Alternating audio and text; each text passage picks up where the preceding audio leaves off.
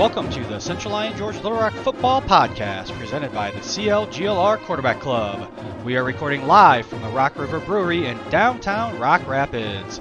Now here are your hosts, Iowa High School Football Hall of Fame coach Toby Lorenzen, current offensive line coach Dwayne Postma, and the 2020 Class 2A Coach of the Year, Curtis Eben.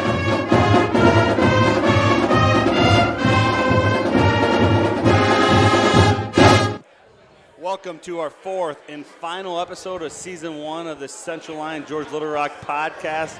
I'm your host, Curtis Eben, along with Dwayne Postman, Toby Lorenzen. Our special guest this week from the 1991 football team is Lance Botts. He's called in. Scott Groders, Tim Jager, and Brent Venegay are here sitting with us live. We're going to talk about a little trivia questions coming off of last week. Hold it, Coach. I want to butt in right away. You bet. What can I do to get a resume like Toby and you on that introduction for next year? I guess. What's it going to cost me? Well, we could add on there. You're the reason we got the resume, do we? Hey! Oh, You got to add that to the intro next week. And the reason we've got the Coach of the Year and the Hall of Famer is Dwayne. You get it? You get that, Jeff? We could add a trivia question is who is the only coach to play and to win a state championship. There you go. We could do that for you. We can change this, can't we, Mr. Tech Man? We can maybe change that intro. So okay. We can Anyway, do that. sorry for the interruption. I just had to get that squared away. All right. No, it's bothered me for 4 weeks. Absolutely understandable. So let's talk about trivia questions from last week. First win for CLGLR was over who in 1990? 1990, first win. For the sharing program, right? A sharing program between Central Lyon and George Little Rock, but started in 1990. And the first win was against who? Boyden Hall Rock Valley, 7-0. And how sweet it was. And was that the first game of the year? No, it was not. Who were we supposed to play that year? We were supposed to play Sibley Ocheyedan, but they dropped their program. They canceled out. They canceled their program in 1990, so we did not have a Sibley week one Ocheyedan. opponent that year, and that moved into to lack of players. And so we moved into week 2 and played Rock Valley Boyden Hall and ended up winning 7-0 to start off the sharing agreement. Question number 2, which player? Oh, it turned out, Jeff. Feedback. Which player on the 1991 team was a Iowa State champ for punt, pass, and kick in 3rd grade? Mark Wall. Mark Wall. How cool. Mark Wall was. And he was a heck of a punter this senior year. I think he was kicker. Kicker. Well, yeah, I think he only missed a couple. Paid off. Punted in college. I didn't right. know that. That's right. Central College. There you got got it. I'll be darned. There we go. That's why we got you guys on here. That's right. So there's some trivia questions for what we talked about last week. We're going to move into the 1991 season. Talk about the team. Team went 12-1 that year. Obviously, Class 2A runner-up. That year, we had 18 of 22 starting positions returning from the 1990 season. That year, we also won the final Siouxland Conference title. Iowa started with districts in 1992. So 91 was the last year of the Siouxland Conference. It's something that now we're kind of unfamiliar with. Yep. How fitting it is that Central Lyon George Little Rock would win the final conference title simply because we were the class of the conference for a long time. So I that's one of my really neat memories is the fact that we won conference that year. Sometimes that gets lost in a great season, but that was a heck of an accomplishment. It was fun. something that was very important to Coach Null. Very important. Winning that last conference title. Particularly that last one. Yes, it was. Yes, it was. Yep. Yeah, I think Coach Null, what he started 1967, so there was 66, a lot. 66, so there was a lot of history of the Siouxland Conference with him. So you're right, he definitely wanted to get it. Some tough competition and some tough years. Move on with coaches. This is the first week that we're going to have a different head coach. We talked about the 96, 02 years, 96, 99, 02, and now going back to 91. And head coach was Dick Null, Greg Schmidt, Dan Cruz, Toby Lorenzen, the Ken Roseberry, and Terry Van Berkom. Dwayne Postman did not make the coaching staff that year, but he did. Oh, man. I tell you. It wasn't on the sheet. I tell you. I don't think Ken Roseberry knows this story, so I really hope he's listening in tonight. And when we started this, I was scared to death of Ken Roseberry, like most people. I didn't know him very well, but everything I knew about him just scared the hell out of me. That's the way. Let's just tell it like it is. So that first year, it must have been the year before when we didn't have a game against Sibley. We go out on a scouting trail that night, that Friday night. And who does Coach Null put me with for a scouting partner that night? Ken Roseberry. And where do we go? Sergeant Bluffs, south of Sioux City. And I'm going, oh, thanks a lot. I gotta travel with this crabby old fart. He's got all night long, and I'll tell you what, from that, we weren't 5 miles out of town. Ken Roseberry and I hit it off, and it's been a wonderful friendship ever since. It was one of the neatest nights of my life because we talked football upon football upon football for hours all night long. I tell you what, Coach, he and I coached the sophomores together, and I never coached them before. I didn't know a lot about him, and he was great. Any of you guys in here that had him as a sophomore coach, we'd go half line. We didn't have a lot of guys. We'd go half line times. He'd jump in there without any pads on, and he'd go full. He'd go full bore with anybody. Yep. And he was a hard ass, but he was an equal opportunity hard ass. He was a hard ass to everybody. And I tell you what, he was a hard ass to the coaches too. Oh yeah. I think it was this year. Joel Gruss is here tonight. I don't know if he remembers it, but we're running plays. Ken comes up to watch us. JV was done.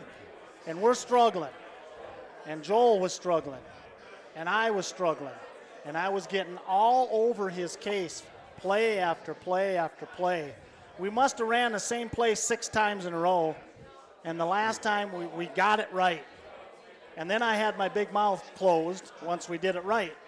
Ken comes back to that huddle, puts his hand on Joel's helmet, and he looks me eyeball to eyeball, and if you know Ken Roseberry, you know what I'm talking about. And he said, how did you do that time? I said, he got it right. Then tell him, he yells at me. I caught the spit in my face, the whole deal. And I went up to Joel, and then I talked to him again after practice and apologized to him. I learned a very valuable lesson that night from Ken Roseberry. And those are things you don't forget, but I needed it. I needed it a whole bunch worse than my player did. But that's how Ken was. Equal opportunity. If you had it coming, you got it. You got it, yeah. And he did a great job with Dick of getting the program started. Yeah, perfect match. Coach Postma, that was his normal voice. Yeah. It really was. Everything that guy said was. Oh man, he scared me to death, but I really needed it. So there's no way Ken Roseberry and Terry Van Berkom could have coached together at the same level then. Nope, that's why I coached. Yeah, because Terry and Ken would have just yelled over top of each other. There's not a chance of it. Yeah. Tim, you had Ken as a PE teacher back then? I did, yeah. Growing up, and you got to have at least one story for Ken from PE. Oh, I don't know if I have any PE stories. Yeah, he coached my sister. Growing up, I went to 7th, 8th grade. My sister was 2 grades in front of me, so just watched a ton of softball and basketball and. But yeah, he was always, it was fun. He was intense in PE, but it was always a lot of fun too, So, and then, he coached at Boyden Hall. And then I remember being excited that he was coming on staff, when we combined, just, some familiarity for all of us, but yeah, he's a great guy, great coach. And so as we go along here, I think one thing that we need to talk about before we get too far in the 91 season, and I actually forgot this myself, but we got to talk about Mount Rushmore's there. And, it's something that – Dewey's favorite. Dewey loves before we these. get going to the 91, and we're going to go back to you there, Tim, on the shared program here in a little bit. But let's talk about the Mount Rushmores. This week, our Mount Rushmores are guards and safeties. And so 2 positions in my mind that the guard position, obviously one of the key positions on our offensive line. We're going to break our offense line up into center, guards, and tackles. So this week, guard we're going to cover, and then and safety. So, I'll Dewey, you pick the order because I don't want to get yelled at again for the 3rd week in a row. So I'll let you pick the order. Who do you want to go first? I don't care, just so I'm last. Oh, that's how it works. Okay. Yeah. Coach, I'll let you go first, and I'll finish. Okay. I'll go, and then Dewey can go. Are we doing guards or safeties? Let's go guards first. First of all, yeah, it took me a while to even remember who's playing guard and who's playing tackle. As Dewey always says, and he'll fill in some of the gaps on this, but there are so many guys at every position at our program over the years. It's tough to get 4 in there, but 4 that came right to mind with me. First one is Brad Lupkus, and the second one is Casey Peters and B.J. Van Briesen, and I got to go a little bit more modern era, Caleb Montag. Can't go wrong with that bunch. Absolutely. I'll go off with that, Coach. I'm going to start my team with I'm going to start with Brad Lupkus, a kid that I played with. He's the one that made my junior year. He made my name to start with. We ran 34-36 trap with him. He pulled on it every time. Kid that I end up headbutting, but he didn't have his helmet on, so I broke his nose on the sideline that game. So, and then moving on, B.J. Van Briesen. I think he is what CLGLR football is all about. Casey Peters, the same type of kid, just hard-nosed, one of those kids that you count on every play. You want Caleb Montag. I had him on my list right there with it. Jarrett Meyer was another guy. But I'm going to go with my 4th, kid that maybe is a little bit underrated, actually a second-team All-State player, and Eric Clausen. Yeah. Eric was fantastic. He's suited. And if we would position him today, because of his athleticism, we would have put him at tackle. He would be prototypical for a tackle of today with his speed and his quickness. This is if any offensive linemen have ever played for me, and there's a lot of them here tonight, they know I don't like doing this because we had so many so good. My Mount Rushmore, followed by a short list that came close. B.J. Van Briesen. B.J. was the perfect guard for the day he played, and he would be again yet today. Big, brawling, mauling, dominant football player. Brad Lupkus would play tackle in today's system because of his athleticism. He could have played both because he was big and strong, but you could throw a little bit more athleticism in with Brad. So he's there with it. Casey would be a prototypical offensive tackle today, Casey Peters. Casey started off, I believe, as a center. He did. And in his younger years, he nearly quit our program. I remember making a trip over to Little Rock to have a talk with his family a little bit to convince him not to. He ends up being an All-American at USF. It goes all the way on to that. And that my 4th guy is going to be a little more of the modern area, Jarrett Meyer. Jarrett Meyer could play guard in any era of Central Lyon George Little Rock football.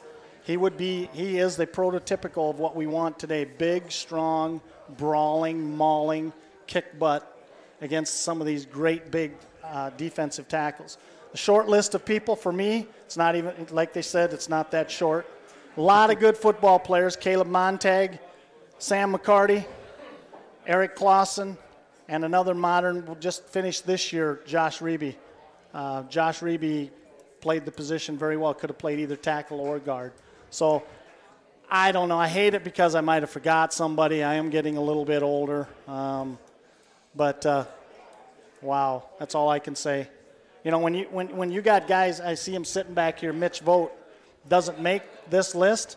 That tells you something about the list. You're right. There's no doubt. It tells you something about the list. There's a lot of guys. I was going through the All-State teams. Joel Gruss is another one in here. We go right down the list. Go ahead. Sorry, Coach. There's a lot of All-State guys we're not even mentioning. I know it. You know, second, third team guys. Yeah. I was going through the list tonight, just realizing what position they play, and it's like we didn't talk about them, and that's just a lot of credit to how deep our program is and the years, the runs that we made, and it's been fun though. You know, it's one of those deals, and you look back, a lot of good memories with those guys, and so. We'll move on. The next season, we'll probably get the rest of the offensive line, but we're going to move on to the defensive side of the ball. Safety, in my mind, safety is a position that for us, it was a tackling. It was basically outside linebacker, especially the way we played recently here. But guys that got more or less tackled in coverage. But, I'll let Coach, you want to start with that again? Well, first of all, as I think safeties, as I'm sitting here, we got two of the studliest ass corners we could ever have, these two, Botsy and Groders. And when they played corner, they were unbelievable. And then you got two of the biggest badass linebackers we got here in our program ever, sitting right here, these two. But if we're going safeties, I've got to go. Well, I'm going to go right back to their era, because I think he came downhill and hit people as hard as anybody ever did. And he probably used 6 pounds of tape every week. Mark Wall, if you watch videos of him, he's got black tape everywhere on his pants, everywhere on his arms, everywhere on his sleeves and everything. He'd be one of them. I got to go with Boov, just for the fact that Boov is Boov back there. Justin Overman and Nate DeYoung. Nate DeYoung obviously was a good defensive back for us, and obviously was a first-team All-American defensive back at Northwest Missouri, so things went well for him after that, too. Perfect. Again, I feel like I'm going to go a little bit on Coach Postma's bandwagon here of my list, but I'm going to start with Adam Boovy, again, safety. Kid, phenomenal, downhill, fit guy. Nate DeYoung, All-American player at Northwest Missouri State. Obviously, you win a state championship with a kid like him. I'm going to go with the human missile, Mark Wall. I've watched a lot of tape here recently of the 91 team. Mark Wall might be the only safety that has pitch responsibility. I mean, we played in the dome against somebody. Emmitsburg? Council Bluffs. Council Bluffs. Oh, God. Council Bluffs, was it? Council Bluffs, and they run a pit and they run an option. And Mark Wall, he's not even in the picture to start with, and he's coming downhill, and he ends up hitting the guy for like a yard loss. And it was like the picture perfect. If you're a defensive guy, you're just like, oh, he's on my team, because he is just downhill, fitting, flying to the ball. I love it. And I think it was the Emmitsburg game, because Bots and I were talking about that. He decleated that kid. Okay, then probably wasn't. I mean, it was got him high. Yeah, beautiful tackle. Okay, there it is. It was Emmitsburg game.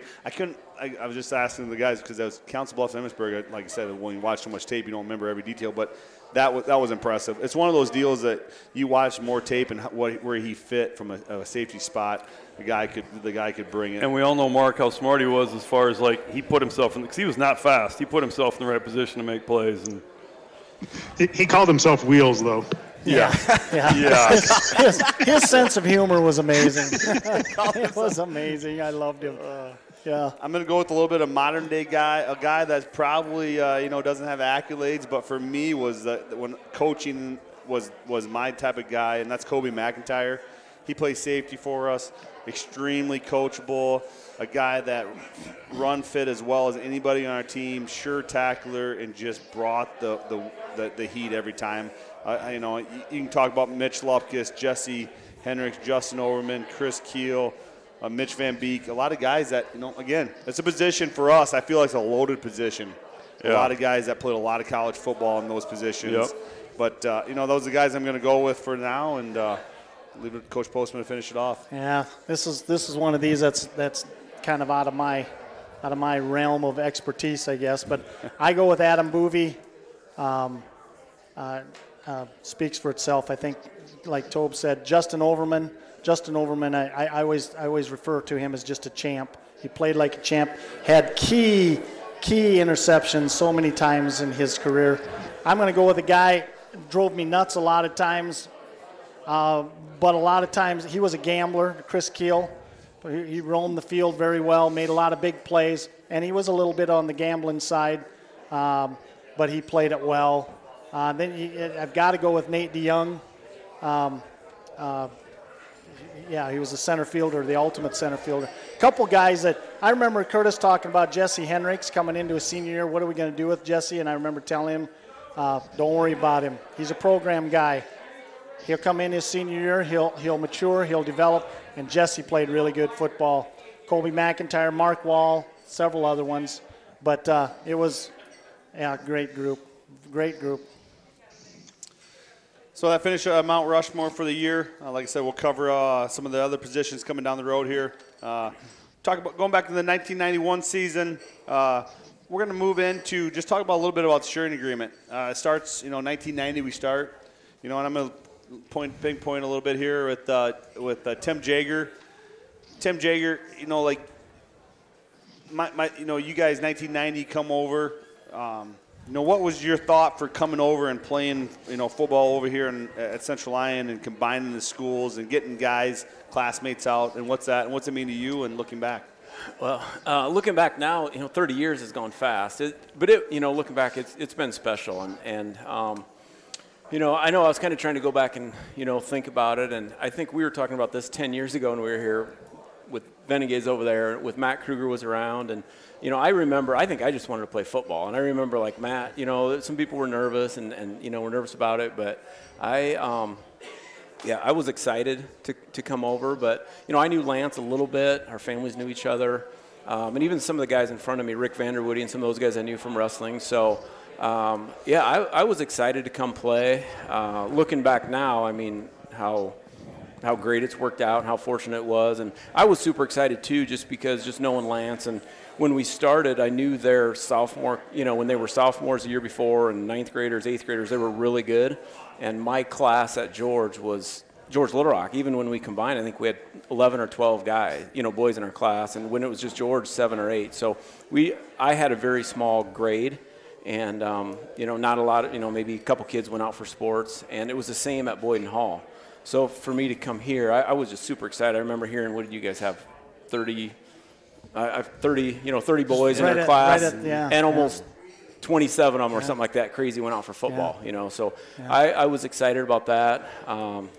There were a couple different things. The coaches came out to our house out in the country, and I wasn't home, but it was it was pretty cool. I was getting felt like I was getting recruited before I knew what recruiting was. Yeah. So late spring. Not a lot of people know this, but late spring of 1990.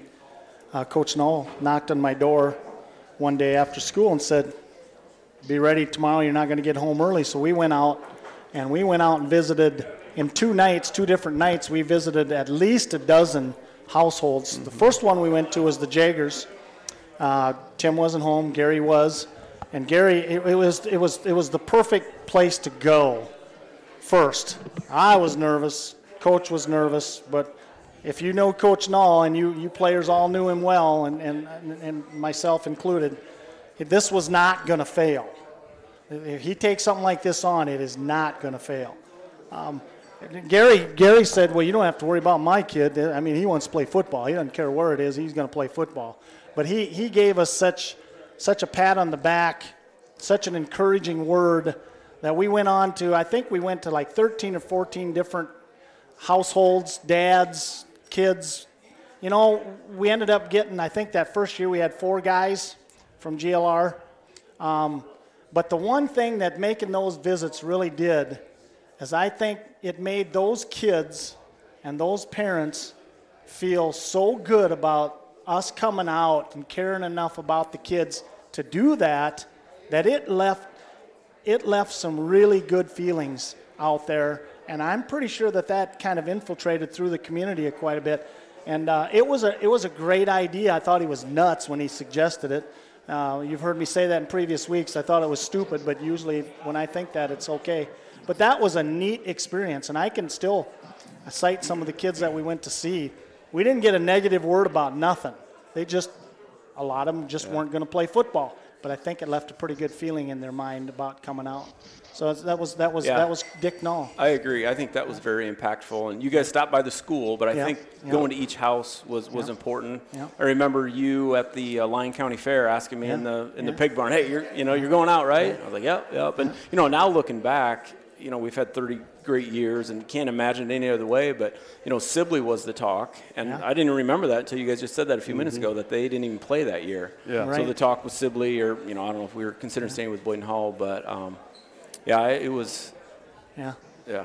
And worked out the way it's supposed to. It was pretty impressive to see just that small group of you guys. I mean, that'd take some guts walking on the field, with these guys that had a lot of success growing up. Right. For you guys just to walk in and think, okay, it's going to be fine, And it was pretty impressive for you and Matt and those guys to just step out there and do it. Yep. We needed some boys from George Little Rock to be out there because we knew what kind of a good outfit we had coming. Yeah. So we needed those kids to get involved, you guys to get involved.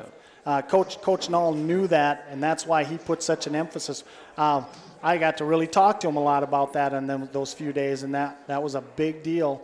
The timing of all this was very important, and guys like Lance and Scott and Brent and a bunch more of them here tonight were a big reason for that. We knew there might not be many, but we knew it was important to be part of something that was going to be special, and it turned out to be pretty special.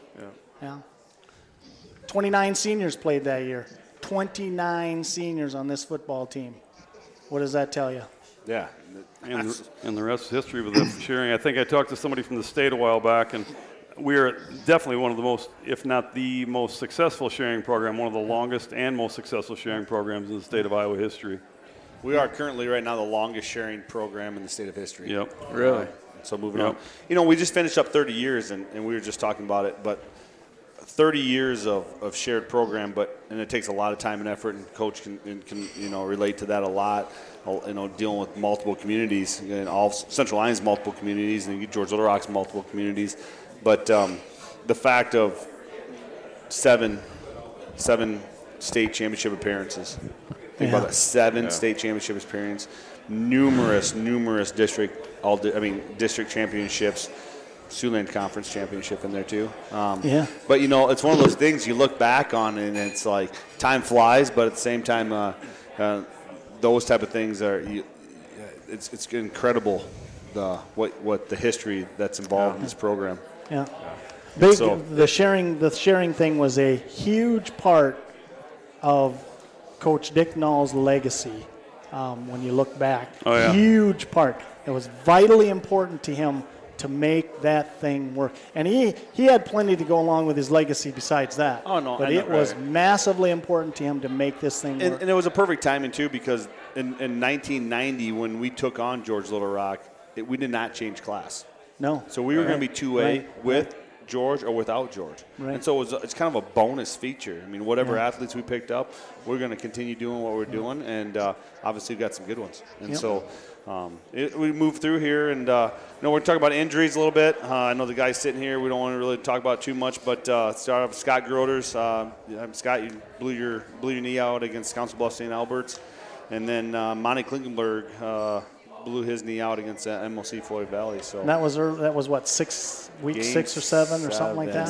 Seven. Huge injuries. Huge. That night you did that, or that day you did that, Scott, it was a punch in the gut to everybody. We were rolling, we were big time rolling, and it was a freak play, and just freak. Yeah. Brett Kudum, we had adjusted to Monty pretty well. Brett Kudum stepped up offensively, did a great job. But the timing of yours, Scott, was a killer. God darn, that was tough. Mm-hmm. We were on such a roll, and it just kind of took the breath out of everything. Yeah. Hey, Scott, do you like how they're making it? Actually, it's like your fault or something. I feel like no. I do believe it. I do believe when you review that championship game, I do believe it may have cost us the state title, his injury, because we had opportunities, but as Botsy knows, their game plan was stop Lance Botts and stop Lance Botts. Yeah. And the rest of our guys played pretty good football, but they took away the big play ability with taking Lance out of it, and that's when you got that other playmaker not on the field. I do believe that was a big a factor. If I remember right, Scotty, we almost had to take your helmet away and cleats and stuff. Right. You were going to play otherwise, no matter what. Yeah, that's true. That's very true. Yeah. Those like maybe there's more injuries. I'm missing some. Like I said, I think Trent Foose was on a knee. He was out with a knee at that time too in the game. I don't know if he did it during the year or what. Okay. But we'll move on to starters. Again, review some starters here. Terry Boone, left tackle. Terry Darren, left guard. Lance Slumbum, center. Joel Gruss, right guard. And then, like I said, Monty Klingenberg up until injury, and then Brett Kudum stepped in. Lance Slumbum switched positions. Remember that, Scott? Lance, when he was younger, we had so many good skill kids. Well, I didn't think Lance was going to buy in. I was a little worried about him. He's one of those pretty boys, you know. I was a little bit worried about him. A little prima donna yet today. Yeah, we'll slide. But I'll tell you what, when he adjusted, he was a whale of a good center, and that was vitally important. This offensive line was not a power offensive line. They were extremely smart, extremely coachable, and very athletic. They were not big. We were not a big offensive line. And this whole offense was predicated on speed. Yep. Wouldn't you say, Tobe? Oh, yeah. I think Bum was probably one of the first guys that really, we went through a string of moving skill guys to center after Bum got going on that, because it just made sense, and they became such hot commodities for us. Turned out to be a very key move for this team. Yeah, it did. Talk about before you change that. No, go ahead. That was everybody. A lot of people in here don't remember the '91 maybe offense, but that's when we were still wishbone. We were totally wishbone at that point. We didn't line up anything but wishbone. We'd spread. We get wild once in a while and spread one of our receivers out wide, but we still stay in the wishbone there. Did you move around at all or not? Well, I think Coach Botts, you can correct me if I'm wrong, but kind of in the middle of the season, Coach Knoll started opening the offense up a little bit more. We did a lot of spread with Botts and I out at wings, Jagger single back, and then we did some trips with Venegay and someone else out, Jagger single back. We did a lot of that, towards the middle of the season playoffs, and that accounted for a lot of big plays. It did in the Dakota Dome. That's right. A lot of big plays there. Yep. I totally agree. It was actually Jagger split out, and I was at the I-back, and I remember Coach Postma when we were going through the playoff run, like he pulled us aside. He's like, "You guys have no idea how big a deal this is for Coach Knoll to open it up like that," because I was just against his character. So as the season went on, we opened it up, and I think it was key. It was in key. A lot of ways. Yeah, it really was. But through it all, that old bootleg to the tight end to old Venengay from the quarterback, that was a big play in Coach Knoll's entire career, and it continued to be that year. Am I right, Brent? Yeah, I always like getting that call every now and then. I mean it didn't get called much, but when it got called, it was a backbreaker, wasn't it? Yeah. Brent, I remember leaving practice every night that year, mostly every night, and you and Postman would be out working on that. You and Heath Postman would be out working on that bootleg. Remember that? You'd stay after practice and run bootleg. I remember that. I'm pretty sure it was like Mr. Postma. I mean, we practiced it because, I wouldn't go like a certain yardage or something. You're right. Yeah. And I used to bark about that a little bit, didn't I? I can remember it was just like just one more step. Yeah. And we just did it every night. You're right. So I remember that. it was. And at some point, Toby, you got to tell a little bit of the story how we discovered our quarterback that year. Yeah, who was it? A one-year starter. Was it you and I and Dan? Yeah. You and I and Dan Cruz were talking. We were watching. They were messing around early in the season. Always Mark Wall was our quarterback. Mark was quarterback from 7th grade through 11th grade. And he was very effective. Yeah. They're just messing around after practice one night, and Heath Postman was just throwing the crap out of the ball. And Dewey and I and Dan looked at each other and like, we got to talk to Dick about this. We walked over and said, Dick, absolute true story. I know you love Mark and everything, but Heath can throw the hell out of the ball, and he didn't believe us, and we finally had to prove it to him, and Heath was just a slow fullback that wasn't going to help us on the offense. Was that the 90 season or the 91 season? The 91, because Heath was a one-year starter. It was 91. But No, you're right, Tim. It was the end of 90. You're right. Okay, I wasn't sure. Yes, it was. Because it ended 90. Right. Yep. Yes, you're right. It was the end of the 90s season Dick, after JV. Yeah, and but Dick everything. thought we were crazy. He did. Oh, yeah. Because Mark had been the quarterback forever. Oh, yeah. And it made Mark a way better defensive Yeah. player because of it all, too. Yeah, no doubt their about it. skills work so much better. Heath did a better job running the option with you, or running some quarterback keep and things like that. And he threw the ball well. And Wall took it with a lot of class. He sure did. It's tough, He sure but did. he was First class. Yeah, he took it stride and excelled at defense. Very important to note that. He took it with total class. Not an easy thing. No. And one thing that Heath could do, but we had to get it timed up right. You guys hadn't worked at it. But he could put the touch on the ball to you. We just had to get at the right distance. And that bootleg was wicked. That was a Dick Knoll play that drove coaches nuts. And but if I'm a Brent was defensive good. coach and you're handing off to Groders and Bots, And Tim. sorry, Venegay, I don't take too much fame away from you, but I'm just saying, there's a reason why the bootleg was there. It was going to go. Very effective. And that is why our quarterback was number 34. And that's right. There you go. Right. He played fullback. He was slower than me for sure. He's a postman. He's slower than me. I guarantee you. Starting at quarterback, number 34. Remember that? Heath Postman. Yeah. He was slow. Sorry, Heath, but I'm just telling it like it is. Yep. I'd like to comment like what Scott said with Mark, because Mark and I, obviously, we grew up next to each other. And I remember like when that like transition happened with Heath. I mean, I think I still remember talking to Mark, and I mean, it was tough, but Because he loved quarterback. Yeah. He did. Yes, he did. it was tough. But I think,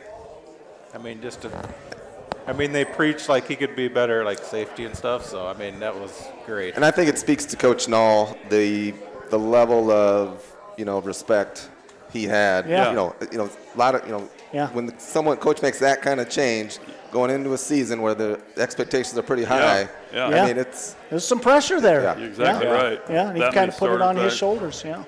Yeah. Yeah. Did Mark start our junior year the entire year? I think you did, right, Bots? I think so.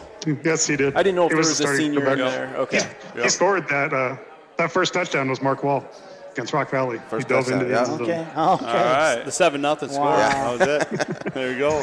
It sort of mirrored Toby's early head coaching career, making a very difficult change at the quarterback position as well. And It's not easy. Everybody knows it's right, but it's tough for that guy because that guy's a competitor just like Mark was, and he knows. Yeah. Yeah, so not only was the QB change, but they changed the offense from Yes. our junior year. We went from an I formation to the wishbone senior year. And then defensively, we went from a 4-4 to a 4-3. Yeah. So we had, changed both sides of the ball. Yeah, that's a good point. Good stuff. No, so we're going to keep going through the offensive starters. Like we said, tight end Brent Venegay. By the way, Brent could block, in case anybody's wondering. Tight ends block for Central Line, George Little Rock, and this dude could block. I'm here to tell you. He liked defense more. Sorry. Yeah, I'm pretty sure that's probably true. And he didn't drop passes, right? No, Well, thank you. I don't think so. I don't think he dropped one. I don't remember him dropping. Hey, Brent, this is one of them situations where you can brag about yourself. last chance you get, Brent. Split ends, Chad Willem and Nate Austin. Brought the plays in. Fullback, Tim Jager. Halfbacks, Scott Groders, Lance Botts. And then obviously number 34, quarterback, Heath Postma. Uh-oh, we lost Lance. Yeah. And so, I'm sorry. What a Okay. there you go. what a group of skill guys. That's an amazing group of Yeah. skill guys. I mean, Yeah. any one of them could take it to the house. Any one of them could do the job anytime they wanted to. we're They gonna did it all year long. probably going to talk a little bit more as we go There's along here. Go ahead, Lance. Sorry. I was just saying, there was a requirement that you had to be about 5'8", 165 to be in our back. And you had to have some wheels. You had to be able to move a little You bit. better be able to move. Nobody over 5'8". I was looking at some stats. I think Tim you ended up with like 600 yards that year. Just again, as much as you don't get credit for being a fullback, but 600 yards is a handful of yards. It is. It really is. So it's again a guy that something that you just don't think about as much. But no, moving on to defense. Defensive ends: Monty Klingenberg, Lance Slumbum, and then obviously the Dale Jansma filled in at defensive end for Monty. He took Monty's place. Took Yeah. Monty's spot after Monty got hurt. So D tackles: Joel Gruce, Pat Ross, Mark Ross, Jason Thiedens, and Trent Foose, guys that played there. And then linebackers, Matt Kruger, Brent Venegay, and Tim Jaeger. And I think that's why we changed to the 4-3 was because of number 83, that linebacker, right? Yeah. I mean, I think he was a big reason why to get Venegay in the middle of the field. Yep, you got those. You got Matt and Tim that can fly on the outsides, and you got Venegay stoking you a little bit, Venegay. Yep. All of these great teams. I appreciate it. You can trace the reasons for these great teams, but every single one of them, a big deal was the linebacking core. Oh yeah, I know. Big Matt deal. Kruger, Brent Venegay, and Tim Jaeger, linebackers. Think of that. That's some dudes. yeah, Yep. Brent Venegay was the only guy that they used 17 rolls of tape on him pre-game. yeah. Between I'm him pretty and- sure. I don't know if he didn't have like stitches in his pads or What's his up- what was pants up with to hold the pads in, You but do that to impress it your was girlfriend? below the knee, above the knee, below the thigh pad, above the thigh pad, on the arm, on the wrist. You hardly see the color of his pants. Yeah. It was like a stripe going down the field. Come on. What'd you Brent. do that for? What's up? What's up? I don't really know. That's a good story. I remember that. That used to happen. I think he did it to impress his girlfriend, Well, his now wife. Yeah. if I did it to impress my girlfriend, I guess it worked. Yeah. Yeah, that's right. Because she's still around. You know, it's one of those deals when you look at tape, and I'm watching tape, and Brent looks like a monster out there. I mean, he looks like behemoth. Yeah. And then you check the roster, and he's like 195 pounds or 198 pounds. You're like, oh. But, I mean, it's just a difference of today versus then. Yeah. Like, my good Gandhi, you're a monster out Yeah, there. and then It's because the rest of us were so small. Yeah. Jeez. Well, you got that monster sitting in the middle, and you got these two. You got Matt and Bunch of Tim, 5'8" guys around him. The two wrestlers out on the Yeah. outside. They're taking care of them too. Head hunting right next to him. Yeah. You did mention that a couple weeks ago, how he filled out a uniform. Yeah. and Oh, looked, yeah. looked bigger than he was. He was. Played He bigger, was. And too. super fast. We had speed on that team. Yeah. Boy, we had speed. You get away from the D tackles, obviously. We had speed. Even on the offensive line, we had speed. And it was all predicated on speed. And Then it came out on the turf. Absolutely, yeah. And then we move to corners. You got Lance Botts, Corey Van Briesen, and then Jeff Johnson. Safeties, Mark Wall and Scott Groders. Lancey, I believe Lance had 9 interceptions that year, Botsy.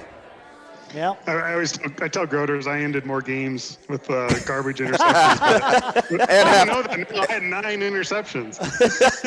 And second quarters, Bob. Second quarters and end of But that's got to be a record for Pete's sakes. It's got to be close. God dang. that's a lot. Scotty, I got to go back because you played safety, but I remember when you played corner. I think you were a sophomore, and we had to play West Lyon in the playoffs. Yeah. You probably remember this. Coach Knowles, they had a big guy by the name of Bryce Tubal. Remember him doing? Yep. And Coach Knowles said, "Okay, Scott, your job is going to be every time Tubal comes out on a lead block for Kramer or whoever was playing, you're going to take him out at the knees." And that's all he did the entire night. Every time Tubal come out, and he was 6'6", 201. Scott took his knees out every time. Remember that? Oh, yeah. Oh, yeah. Yep. You betcha. It was the size of the heart. You got that right. Jeff Johnson played a lot of football for him, too. Played good football. Yes, yeah. he did. But again, another good wrestler too. Talk about specialties. Extra point and punter, Mark Wall. Holder, Darren DeBoer, and then kickoff guy was Jeff Johnson. So there's a starter for the 1991 team. So I'm going to go around here, guys. You got to pick somebody. If you had to take one guy with you to a fight, who do you take? Botsy, you're up first. Off this team? Off this team. You got to take one guy with you. You can't pick the same guy, so make sure you got a list of guys. I'll start with Can I you, do like Botsy. Postma and name one and then like have 5 honorable mentions? Does that work? You can name your dude, that's all. How come Botsy gets to go first? Because he's away. He can't It's beat me up. alphabetical. Been going first my whole life. All right, buddy. Hey, I'm gonna go shortest with, and tallest. Jason. What's that? Shortest and tallest. Shortest and tallest. Oh, ouch. I got a half inch on Groders. I'm going to go with Jason Thiedens. Ooh, he's in the house, in the too. house, He's yeah. in the Jason house. Bean's in the house. Is he listening? He's all puffed up by Crazy now. man. He's Oh, a God. crazy man. He's big, all strong, puffed up and, by now. He didn't care, so I'd go with him, and he'd choose any one of those wrestlers to back him up. Matt Kruger, Tim Jagger there. Vinny Gay was bad. Hey, quit using up that's- all the guys. It's only one. It's only one. We're gonna move on. We're gonna move on to the next tallest guy, Scotty. Scott Groders, what do you got? Well, I'm a wrestling father, so I know how studly wrestlers are. So I would take Jagger. I would take, he's a wrestler, stud wrestler. You always take a wrestler into the fight, right? If you got to fight, find your best wrestler on the team. So I'm taking Jagger. I'm glad you didn't pick Brent because I'm going Vinny Gay for sure. Going Vinny Gay. Oh, yeah. Not bad for a basketball dude, No. that's for sure. Yeah. Yeah, I agree. My pick is no wrestler. All right, Vinny Gay. Well, I know we can't use.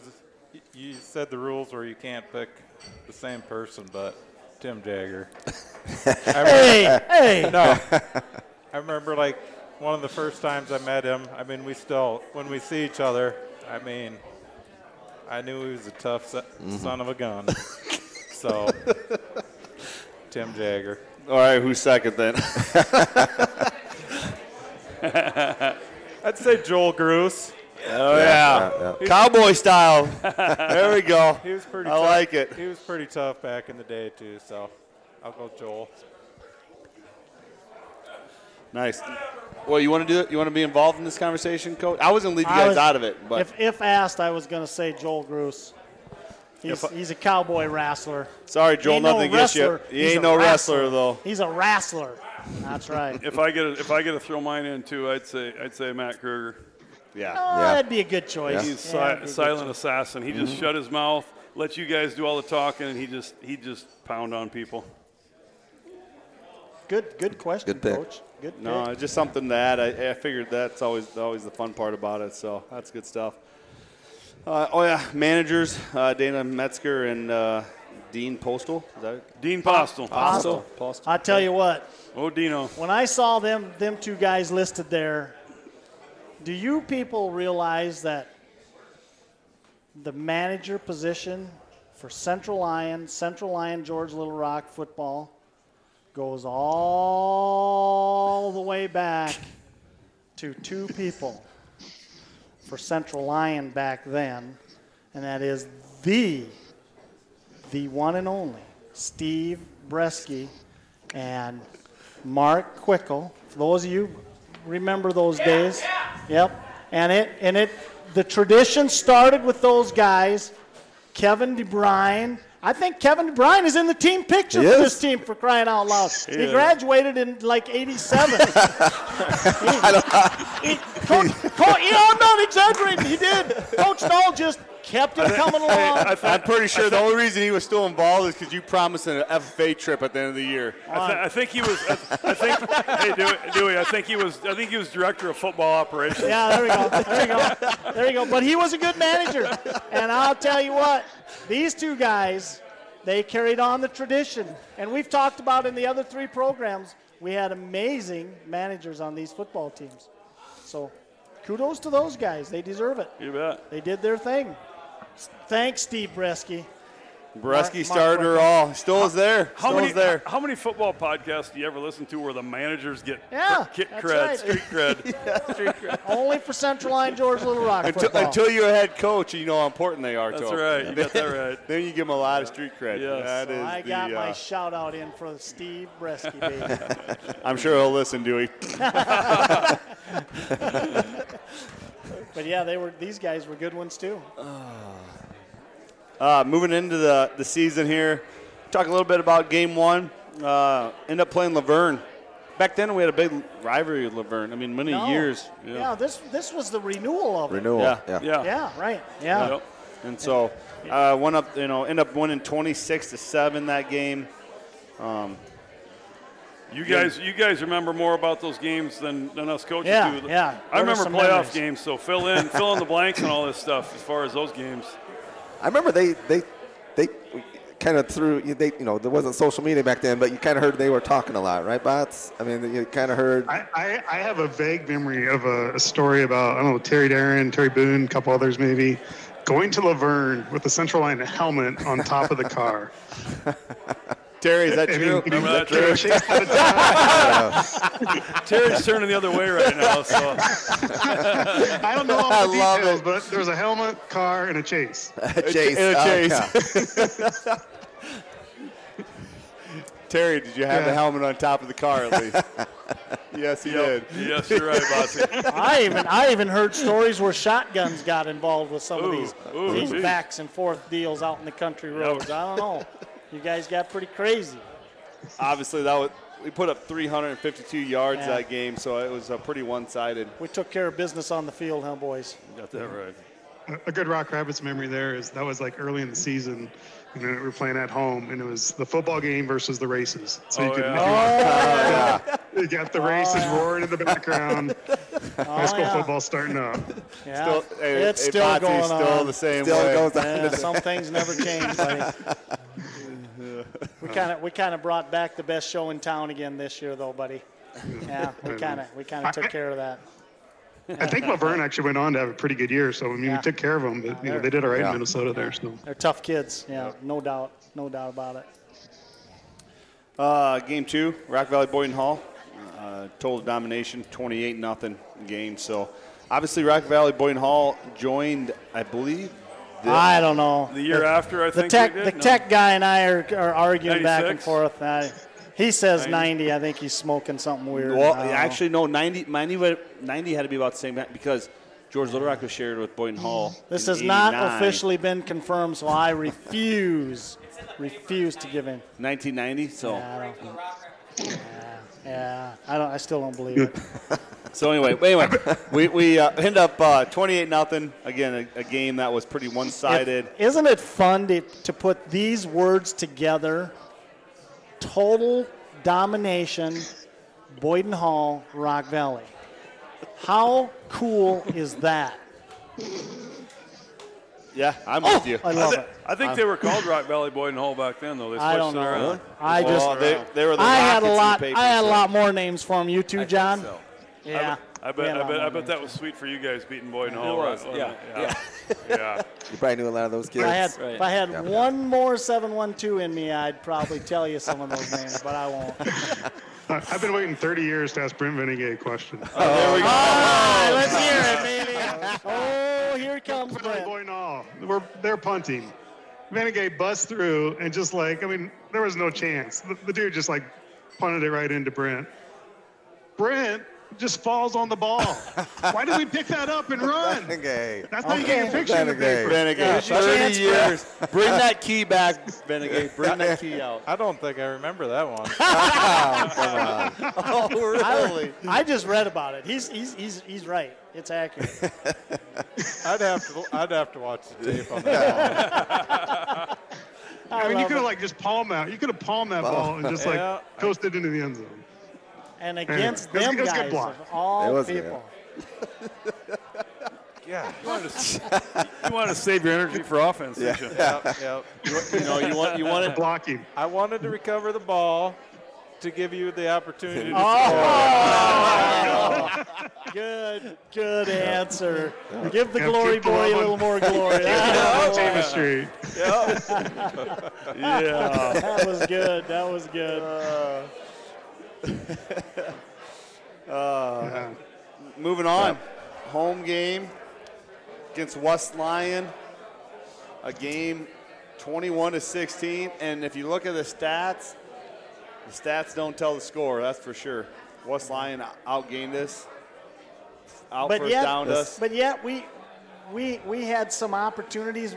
I thought we beat them worse than the score. I really do, because we had some opportunities we blew. They did some, they were more of a physical team. We were not a terribly physical team. So the matchup was maybe a little bit in their favor, but we were up big on them. Yeah, here's the deal, though. I mean, if you read the newspaper article, they ran 81 plays. Yeah. We ran 41. Wow. How many plays did they run on the final drive? That had to be like a 20-play drive. That final series. No, they had 439 yards of offense. We had 295. So the ball was There going were up some and down. classic plays in that. There was. Yeah, The there ball were. was complete. You know, it's funny. I was given, talk more about it later, but I had our last district meeting this Friday in Sheldon, and Jay Rosemoon was there. And I bring up the 91 year. He remembers every detail of everything that Wow. happened at every play. And he was so mad yet because in the playoff game, we'll talk about down the road, we spread out. We hit bots on a little screen play. Yeah, and whatever. yeah, right. But he was so mad they didn't prepare They weren't well ready. enough. And who's for the D that. coordinator? Well, we're not. That's why he's mad. Yeah, Jay's listening. Trust me, I know he is. But Well, he's the guy. That's why he's mad. and he brought back all these memories, and I just died laughing. I loved it. And so it's one of those, again, another podcast where we can say the little Wildcats, as my son would say, the lion and the Wildcats, meow, the cats. And so we like to remind him of that. So, but again, Any a game special memories for you in that game, Tim? I do remember. I'll pick on Lance a little bit here. I was new to the fullback position. Yeah. It was good coaching in '90, like you said. There were Brian Grant and Reed Koiker and Heath Postman, myself, Corey Warner. So I felt like I was kind of learning the position yet. And I remember that game. I had a 40-yard run or 41-yard run. Touchdown run. Yeah, touchdown run. And I remember Coach Knoll coming up after the game, where's my fullback? And I just remember Lance being like, he was like, how, where were, almost like, where were the defensive backs? Like, how did you score? It was funny. But no, I just remember it was a tough game. It was physical. Yeah. Physical game. West Line was tough. Siouxland Conference title on the line. Yeah. We all knew it. Yeah. That was probably Let's talk- that was probably the funnest 1.5 quarter. Yeah, that's probably the funnest first 15 minutes of the game. Yeah, I know. Of the whole season. I know. You had a great catch in the back of the end zone, right? Well, we had 3 kind of big play touchdowns. We had like a 20, 30-yard pass. Yep. We had One to me, you. Yeah. Jagger with a long 40-yard run, just broke it up the middle, and then Bots had a long run. But that was, we got up 21-0. Playing our arch rival, and we were stoked. They came back, but held on. Yep. I know how Jagger scored up the middle there. If you watch the film, he gets the ball, it's like a dive, right? Yeah. And he almost trips going through the line. So he's basically going through the linebackers bent over. Nobody has any clue he has the Where ball is he? until he runs by him. Thanks, Lance. Catches his belly. I got to say one other thing about that game. This just tells you the difference in eras, right? I had a concussion in the third quarter. Oh, yeah. And tackling Jason Wolf, I think, and ended up missing 2 series. So I remember the first half, and I remember the last 30 seconds of that game. Wow. Wow, that's crazy. Crazy. Yeah. In the locker room, he kept asking, "What was the score? What was Wow. He was not all there." I got to my locker and I looked at my lock. I remember this, and I'm like, I have no idea what the combination is. Wow. That's incredible. Things have changed. Amen. It had to be on a tackle because I don't think anybody ever got a hand on you when you're running the ball. But we got to talk about the final, the final drive when Westline got the ball. I don't know what Bots was there, 3-4 minutes to go, 5 minutes to go. Yeah, I think 2. I think they tossed the ball down the field. So they were down 5, and they were just kind of slowly marching down the field. Venegay was back and forth. There was one time Venegay made a tackle. Was it out of bounds, and he didn't move. He tackles Kyle Kramer from the shoulder, horse collar. He can't do that anymore. He just lays there. You remember that? I remember that last drive. It took forever, and it was like a stressful. We were up, and then. We knew that basically the conference title was probably on the line. It was the game in that drive. Yep. Not just the game, but the conference title. And then we get to the playoff game. That speaks for itself too. What it is? Is that crazy? Game 3, and you're already talking conference title. Right. And they got to the 5, and if I remember right, Slumbum came in and made got to Kramer on the final play. I believe it. Are you thinking the playoffs? No. This is no. He's right. But game. They actually got to the 3. They got to the 3, and then lost a yard, and last play. And I think they got to I think they got to the 3 with 20, 30 seconds to go. Not much, less than a minute, I believe it's. Ran a play, and then Slumbum came in and got Kramer on the last play, and we rushed the field. I think it's in Westline lore that there's rumor that they thought Yeah. they were on the 12. That's true. That is very true. Because Yeah, they were just, they had Chad Kudum just running up the middle, and they thought they were a little further out. Yeah. So they ended up throwing twice. And the last one was, you're right, Schlumbum got him on the end. And Yeah. I think you're right, boys. Because it was nuts. I mean, it was the clock was winding down. There, it was the usual massive crowd. Yeah. But you know what? Intensity. You watch tape. You remember this is before today. There's fence around the field. Yeah, that's right. So this is when the old cable was there. Yeah, the people right up along everybody's the sideline. on On the top track. of the field. They're You like bet. literally on top. Like Thousands of people. I think Benegate runs some guy. Might have been Kramer out of bounds, and they slide right like into the cable, and the crowd's like backing up, and they're picking the West Line guy up, and Benegate staring at him walking out. I'm like, oh yeah, this is awesome. I remember walking off the field after that game. I think, and West Line fans were yelling. They were spitting on Dick, and then it was crazy. There was some repercussions on that too. Yeah. I remember that. Yeah, I do remember that. Those were the days. I tell you, that was fun. That was absolutely fun. But we'll move on a little bit here. Talk about Sioux Center, 48-14. Just domination, just butt kicking, just like the way we like it. So Brent Beningay had a big interception I've circled in my notes here. Statistically, this game, we were not a big offensive statistical team as far as our typical grind out the clock, lots of first downs. But we had 26 first downs in that game. And they ended up getting quite a few at the end.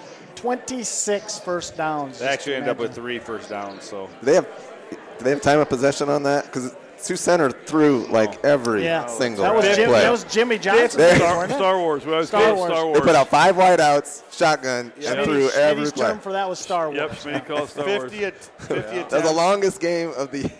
Yep. Was that the game? Was it at Sioux Center? Yes. Was that the game where where we accidentally kind of kicked an onside kick and Jimmy got mad at us? No. That was a different year. That was a different year. They that year we had 427 yards rushing that game. They had 15. Yeah, it was just incredible statistical. It was. 15. It's another one of my favorite few words. Total domination, Sioux Center. Just love it. Just love it.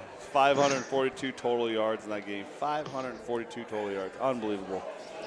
So, that's another game.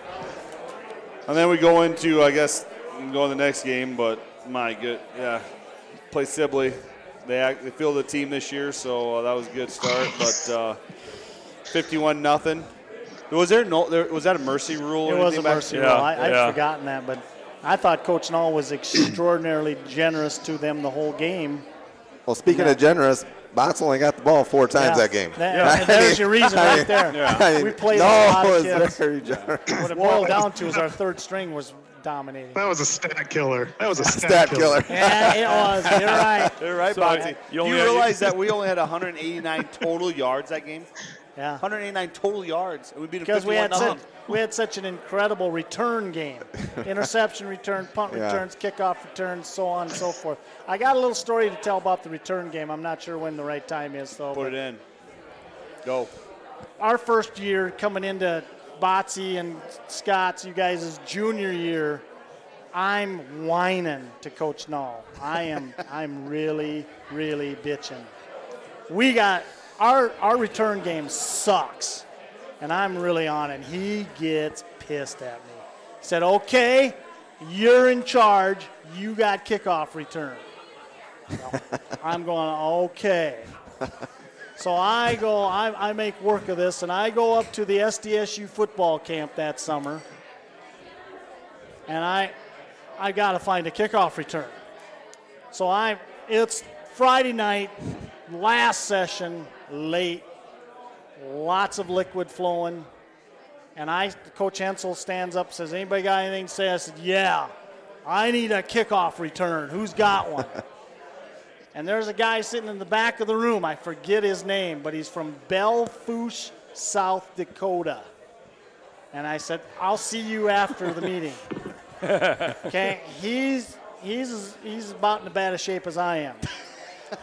The first thing he says when I get back there, don't even think about this play unless you got speed. I'm going, I'm your guy. But because of my condition, I grabbed as many napkins as I could and I found a pen, and I actually took notes at a coach's clinic. The one and only time. Probably the only time in my life. Ever. And I wrote this baby down, and it worked, didn't it, Botsy? Didn't it, Scott? The pizza return. I called it the Belfouche special. We called it the pizza return to you guys. And your junior year, I think it cost me the pizza return, and Terry Van Berkham sort of stole it from me, but I don't want to make him mad, but it's true. I said if we get a kickoff return for a touchdown, I take the whole team to the Pizza Ranch for. I think you guys cost me 33 pizza buffets that year. 3 times it happened. But anyway, our return game, not just because of that, but this is one of them games, if you read the article too, we had like 300 yards in the return game and all the different returns. But so Botsy and Scott, that is where the pizza return originated from. And Coach Null put me on a mission, and I came through. The Belfouche special, baby. I remember Coach Postman, pizza return on one. All we wanted him to do was kick it to one of you guys. That's all we wanted. I remember. That play just opened up like the seas, baby. Hey, Botsy and Grodas, we all know he just wanted somebody to go to Pizza Ranch. That's right. Yeah. There's some truth to that, but it didn't need to be so expensive. He was going anyway. That was going anyway. He's gone. He's going to have a loving friend. You guys sure made me look good to Coach Null, though, I want to tell you that. That was good. I loved it. Very good. The Belfouche special. I tell you what, I could draw it up right now. You should. We used it Curtis, forever. don't get any ideas. I don't want to impede on. Yeah, I know. Okay, Mitchell, you guys, I don't want. Hey, we used it forever, Dewey, until we didn't have speed one year, and then we got rid of it. Oh, moving on to the Okoboji game. 21-14 ball game. Obviously, probably the last good Okoboji team they had. No, they beat us the next year. Don't even go there. I don't even want to talk about it. We're not I really talking don't. about it. Robert Strauss was the coach. Coach Knowles. Knowles' They grew up best together. friend. Yeah, they grew up together. But And anyway. I think Coach was a little easy on him. I don't know. Who knows? But they But beat us next year. 21-14 ball game. So again, one of those. I think they got third in the conference. I mean, they had Greg Jorgensen, Yeah, they were pretty tough. very, very good athlete. Dan Heller, good athlete. They were pretty tough. But were they basketball players? Yes, both of them. So were Grooters and Bots. That's right. And Benninger. And Quinkenberg and Wall. And Slumbo. But who takes you a Shlomo fight with and you? Austin. That's what matters. You know, I think Coach Knowles' quote in the paper was, "It was a typical terrible homecoming." I don't know about the paper, but I do remember that. He hated Hated the distractions of homecoming. He did. Good call. He hated it. Absolutely. And the distractions back then were way worse than today too. The parade and all the crazy stuff. Yeah. Yes. Hey, I got a question. Do the Central Line Lions still run through the paper hoop? No, you can't do that anymore. It's against the district You rules. can't? District rules. What's the rule? I remember the Someone Okoboji might game. fall This is down a and hurt random, themselves. So go ahead. a Sorry, random Lance, go memory. ahead. For the 1991 Central Line Lions, Ryan Miller, every game, Every ran game. through that hoop first. It was tough to beat him. Okoboji game, I wouldn't know what it felt like the That's first I time. mean, That's awesome. I love it. you made it first that game. Before the game, like Ryan takes off, and I'm like neck and neck, and we are just running. We're running for that paper. And right at the end, I pulled the head. I got through there first one time. Game didn't go well, so we let him do it from then on. I got a funny story from that game. That game, first game we got down. First game we trailed all year, so we were down 7-6 at half, and Coach Knoll at halftime is basically giving regular halftime speech, and basically we're getting the ball coming out of second half. Says, okay, first possession is crucial. We've got to set the tone, get out there, and get some points on the board and take this lead. So they kick off. I catch it, and I fumble it. Okoboji recovers. They score, go up 14-6. So yeah, I felt like I let Coach Knoll down a little bit there, but we came back and won. Yeah, everybody pulled it together. Yeah, but it was a tough battle. It was they a were tough good. one. They were a good outfit. Yeah. Moving on to the MOC Fort Valley versus a 35-27 ball game. Real close game all the way through. If I remember right. So. Lost Monty that game, didn't we? Early, yeah. Early in that game. Yep. Yeah, Yeah. tough loss. Yes. Yep, big loss. Yeah. Brent had a big touchdown catch there. Remember that? 52 yards. Yeah. Yep. Yeah, that was a good one. You know, That was a good Was one. it a bootleg or was it just you flying down the field? Probably bootleg. I think that's about the only route he ran. Yeah. I really do. think that's But the it one. worked. You know, and we probably haven't talked about it enough, but Heath Postma could throw that football. Oh, yeah. And this was one of his best games. It was, yeah. He threw for almost 200 yards. He threw a pretty pass. Boy, I He tell did. you what. Yeah. He He really had did. touch on it. He could do it. And this was the game Knoll started opening it up. It did. And this Yeah. this was kind of set the stage for the end of season and playoffs. They had to be nervous when Brent split out. Looked like Yeah. offensive lineman out there. Coach, you didn't tell me this was going to happen.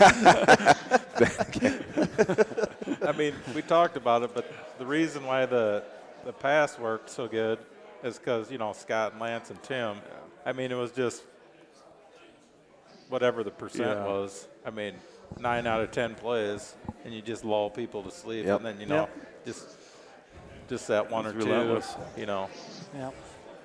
Heath was 7 for 11 for 173 yards in this game. Pretty efficient. Holy Yeah. smokes. Yep. But that's where we really started to loosen it up. Yep. And that led into the playoff run. Big time. Big time. I thought Heath was he was a great leader, but kind of like a calming, I don't know, maybe I appreciate he played fullback too, but I just remember, early on in that year, he just kind of took over, but he was just a good leader. Just that crazy was that easy he did to, that with no experience. Yeah. It was crazy. Yeah. It just was. Good point, Tim. Very calm. Yeah. Heath was. Yeah. I agree with that, Tim. Heath, in the huddle and stuff. Yeah. I mean, Never rattled. yeah. Right. Yep. No. That's that Postma. Oh, yeah. Postma way. Glad you said that. I wasn't going to say it. Very calm, collective. Right. What are we talking about? Good stuff. Yeah. Went on to HMS, 48-13 game. Was that the snow game? Yep. We were playing Yeah. with the snow. Ice Yeah. on the Botsy, field. you had a good game in that game, I remember right. Yeah. Has to be the best. It worked out all right. The best average per carry of any game ever, right? Yeah, what do you have? Like six 6 carries for 7 200. carries for 205. Yeah, yeah. Plus he had 29.2 yards. It's like everybody was playing on ice couldn't- except for Lance Botts. They couldn't tackle him. 66-yard touchdown catch, Yeah, he was long runs. Well, that's not counting the catch either. No, Yeah, it was that's just- 200 rushing. It was yeah. sort of the You Lance gotta Botch show. You need to ask Groders about the football catch at the catch. So Bots has 4 touchdowns already, and we're getting to the Groders, end. you We're gotta tell getting them about that play. which one? Which one? Yeah, the catch, the throw, Yeah, Bots has 4 touchdowns the already. fifth touchdown. Yeah. And so, we're starting a new series, and I'm like, okay, maybe we're going to have to run a little Groders here, get Veningay involved. Play comes in, Austin brings it in. Left 22. Is it pass or bootleg? Left 22 pass. Probably, so it's a fake to me. It's the bootleg. On that bootleg, the Yeah. halfback went. Veningay's bootlegging across. You sneak out the back. Bots is doing a fly. I'm like, I look at Bots. I'm like, you're getting to go do a fly again? He's like, yeah. And what does Postman do? Hits Bots. Touchdown number 5. We come back to the sideline. It's just, you son of a gun. You can score, Welcome to the life of a lineman. We joked about that one a lot. I love it. I love it. But we were loosening it up. Yeah. Things were happening. Moving on to the Sheldon game, 34-0. as Dew would say, complete Complete domination. Did we get beat right at the end of the game and get Sheldon the year before? Yep. Yeah. Remember that was a kept us out of the heartbreaker? playoffs. Cost us We the playoffs. just, Yeah. cost us. Well, I don't think we would have made the playoffs even Maybe if not. we beat them. Might have, But- though. Yeah. But they did. Yeah. I think it was last game of the year. Yeah. Yeah. So that was the last game of the year this year too. But at that time, how did they do playoffs? 13-point system. I mean, because it was conference then, so obviously It was the point system. It was the point system, yeah. So- But if you were undefeated, you automatically made it. Right. Yes, Yeah. But it was a point was a system point though, because system, I mean yeah. MOC was not in our could not be in our 2A district, was 17-point rule. it? 17-point rule. They later on went to a 13-point rule, but this was a 17-point rule, where you could get is 17 points Yeah, for that game. Yeah. So late in the season, did somebody forget their tights and had to wear their girlfriend's nylons or something? Is that Botsy? No. I think. No. I think that was you. Or was it me? Your, Was it me? your tights had feet. Your tights had feet. And those are called nylons. I don't remember that. Groaners. You're busted, buddy. You're busted. So you got to borrow your girlfriend's tights, huh? I don't have any memory of that. Long time ago. A long time ago. Oh, man. That's good. That's the first I heard that one. Me too. I think they're making it up. He knows. He knows. Botsy jumped right on that one. He's like, yeah. Yeah. Whether they were his girlfriends or not, his tights had feet. And, you get what you deserve. I'll have to look at film. I don't know.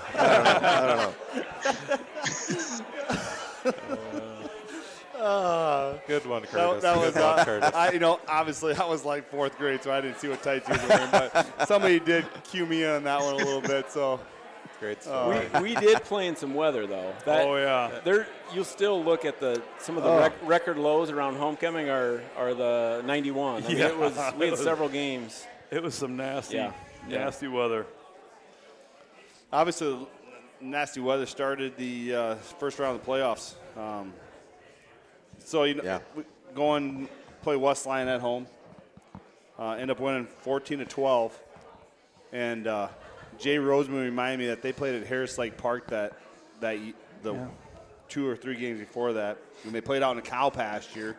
3 guys sprained their ankle. God, I remember that. They just couldn't beat us because those guys sprained their ankle. Some of those things, you still hear them today. Yeah. I told there's Jay, a word for it. I think it's called excuses. I told Jay, I said, do you realize, Jay, like you're telling me these stories, I'm going to repeat them. Oh, yeah. Okay. But, no, but again, great battle. That was I remember it was like a cold, snowy game. Yeah.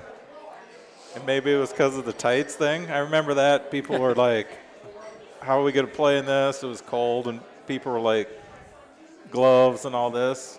I do remember, like, I'm not wearing any gloves. I'm not getting any tights.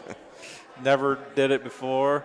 And I think Mr. Postma, a little story about the, offensive line stuff. Like, you're not wearing long sleeve shirts. Yeah. And I can still remember that. I'm like, I just wore the same stuff, but And I was upstairs up on top of the building, and it was one of the few games, like 2 of them, that one and the Harlan game, where I've never been so happy for a game to be over because I was froze to death. So I got a good story from that one. So Coach Van Berkem and I and Coach Cruz have to go scout Emmitsburg that night of the West Lyon game. We're like, good God, that's the game we got to go scout now and not watch the West Lyon game. So we're out. We go to Emmitsburg early.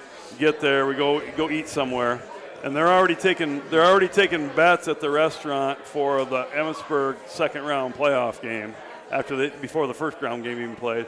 We watched the game. Pretty impressed with them. We realize, okay, we watched them a while. We're gonna get out of here. We're gonna go back and watch the rest of our game. We get in the old station wagons. We're driving 70 miles an hour. No. It's snowing out. We're driving 70 miles an hour. We got it on the radio. We can barely hear it on the radio. we couldn't get it, so Terry takes a couple of off-roads. We go up on the top of this hill. We're outside trying to get the antenna to work. Finally, we just get in the car, go 70, 80, get back. We pull into the back of the school there. It's snowing to beat heck, and it's just about the last drive of the game, and then we jump out. I mean, the crowd was nuts. It was so surreal, that game was. It was That's nuts. one of those, that end of that game, that's one of the memories that'll always be there. Oh, yeah. And the snow, heavy snow. Wasn't that Halloween night or something? Halloween night, and we got how much? It was like 15 inches of snow. It was incredible. And I don't think we practiced outside. After that. We didn't? No, we didn't. The next week, I know we did. We didn't, no. But a couple things from that game. I think both of our touchdowns were on fourth down. Okay. Right, Bots? Yeah, I think 3 of our 5 against West Line that year were on fourth down. Wow. And both of those in the playoffs. Wow. And they were both touchdown passes. So Right. It goes back to what we talked about. We went to that, like you said, double wing. The spread, yeah. Yep. Double wing with the 2 splits, and they ran a middle screen to Bots. Yep. And it was set up. I mean, it was like money. Yeah. Compared to game 1, when we just sat in the wishbone, never got out of it. Right. To that game, I felt like we just transitioned our offense tremendously.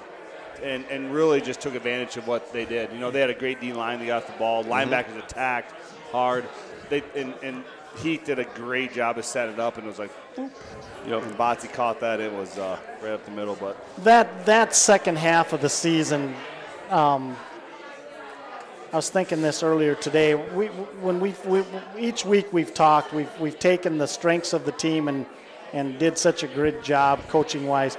But this of my years with Coach Null was a masterful job offensively. He switched things around. He utilized what the quarterback could give him. He utilized our speed. He spread it out a little bit. And I tell you what, it just came within an eyelash of getting us a state title. And you saw it begin at the MOC game. Just one of his really great jobs. It was fun to watch. It was fun to sit back and watch.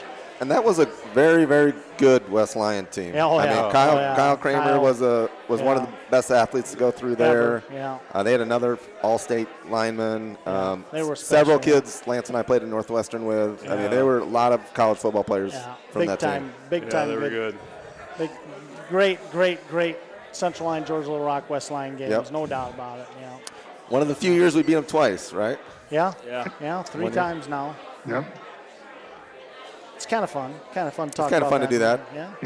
Got that right. And they were both tough. Both memorable. Close, tight games. Yep. Yeah, good stuff. But a big playoff win for us. Huge. Got us going. that leads us into. Hey guys, I'm gonna hop off. Go ahead, I'm hopping off video because my internet's struggling, but I'm hearing audio, so I'm still here. Okay. Okay. All right. So we're going to move into the game 12, game 11 against the Emmitsburg. In that game, we actually ended up going to the Dakota Dome to play that game against Emmitsburg. Unprecedented. Never happened in the state of Iowa. Never happened again either. It's another rule change. Yeah. Another one of them rule changes because of Central Line and Central Line George Little Rock. I do believe the state took a bath. I think Dakota. I think USD charged whatever they wanted to get that game there, and it was incredible though. I mean, in my eyes, when I think about the start of our CLGLR sharing program and the dynasty, that's the game I think of. That's the game I think of all the time. Yeah. And make no mistake about it. They made a rule change after the Harlan game too to play indoors semifinals.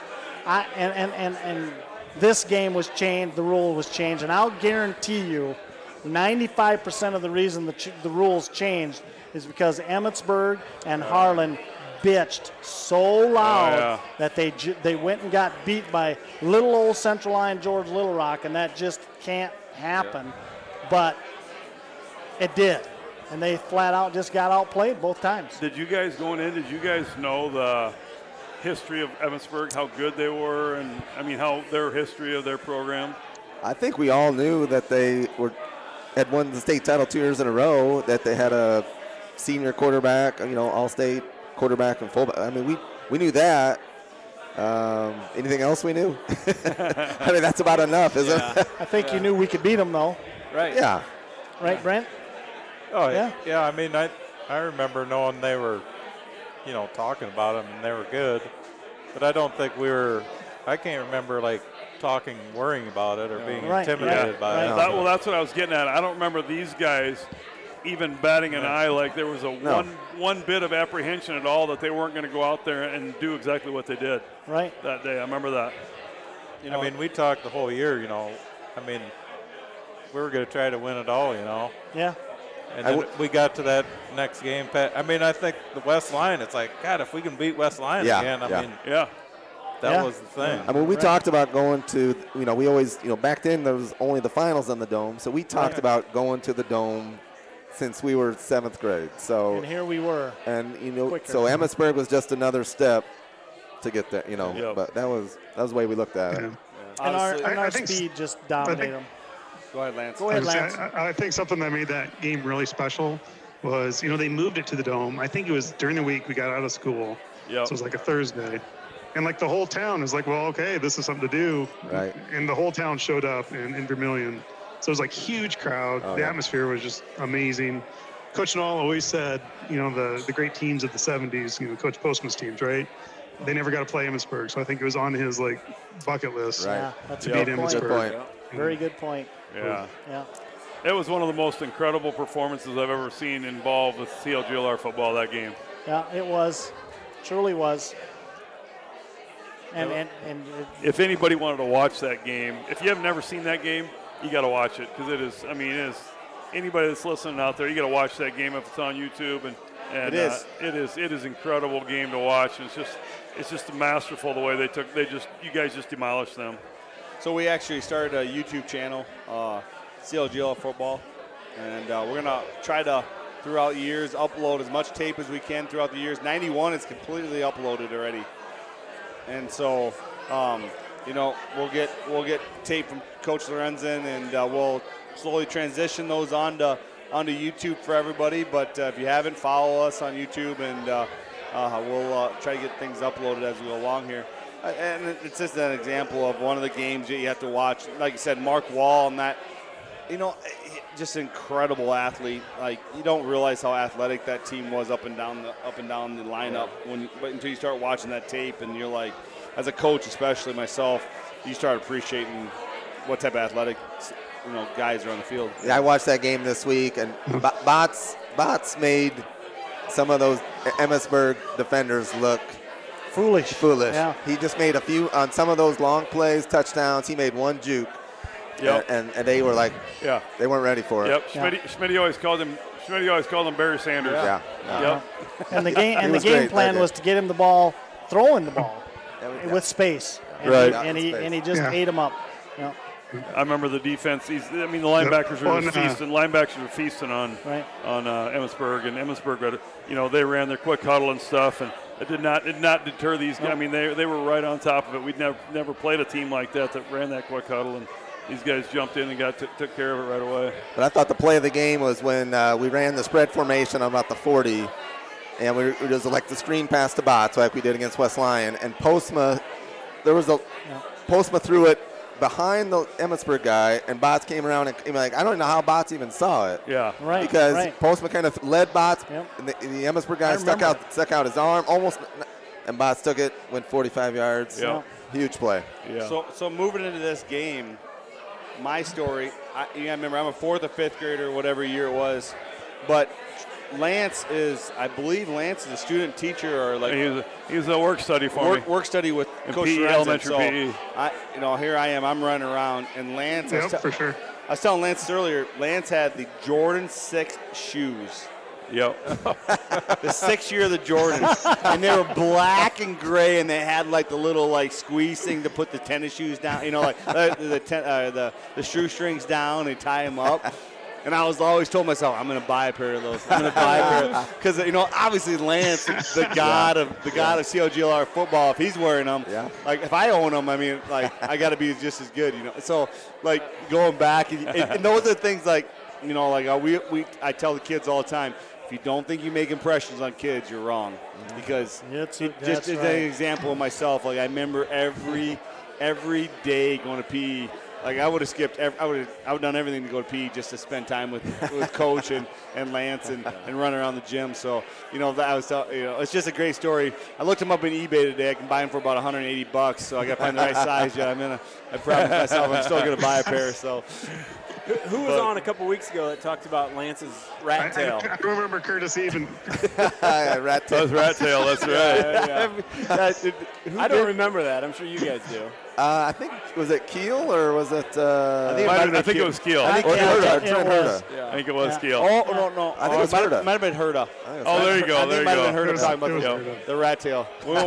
We'll just keep talking about the shoes. Yep. So we're not going to bring the rat tail up.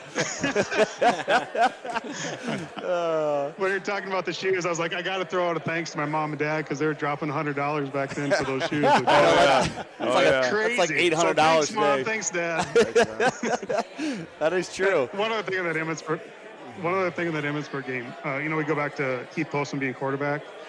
I mean, that was like the game where it played dividends because he threw 4 touchdown passes. Without that throw and attack, we may not win that game. So. Right. If I remember right, he hit Chad Willem on a couple big plays in that game too. Down the field, yep. Yep. How many yards passing did we have that game? They call me out of my stats here. I know, I'm calling even out. I should have been prepared. 100. 100. Nope. Emmitsburg game, you're talking? Yeah. 140 yards. No, we had 176 yards rushing and 7 for 12 for 84 yards. That's Emmitsburg. That's Emmitsburg. We were Central Lyon, George Little Rock. We were 7 for 9. Oh yeah. For 139. 139, yeah. 139. 7 for 9. Yeah. Wow. 139 yards. Yeah. So, Is that the game that Bots caught some wheel routes coming out of the backfield? If I remember. Yeah, I believe so. Yeah. Yep. honestly, guys, there's no way that Coach Null could have known this. Yep. But in hindsight, you'd swear that he could see this coming, playing with our speed in a dome game in the second round. Right. You'd swear it because it was effective. It was totally difference maker in those two dome games, and before that even West Lyon even. Before I forget, as we're talking about dome experiences, I wonder if Slummy remembers. I don't know if it was the Emmitsburg game or the Council Bluffs game where he was getting a little hot during the game and he was coming off the field and he ran about halfway off the field. Stopped, opened his helmet, and threw up. ran about six more steps, threw up. Remember that, guys? Remember that one? Yeah, I do.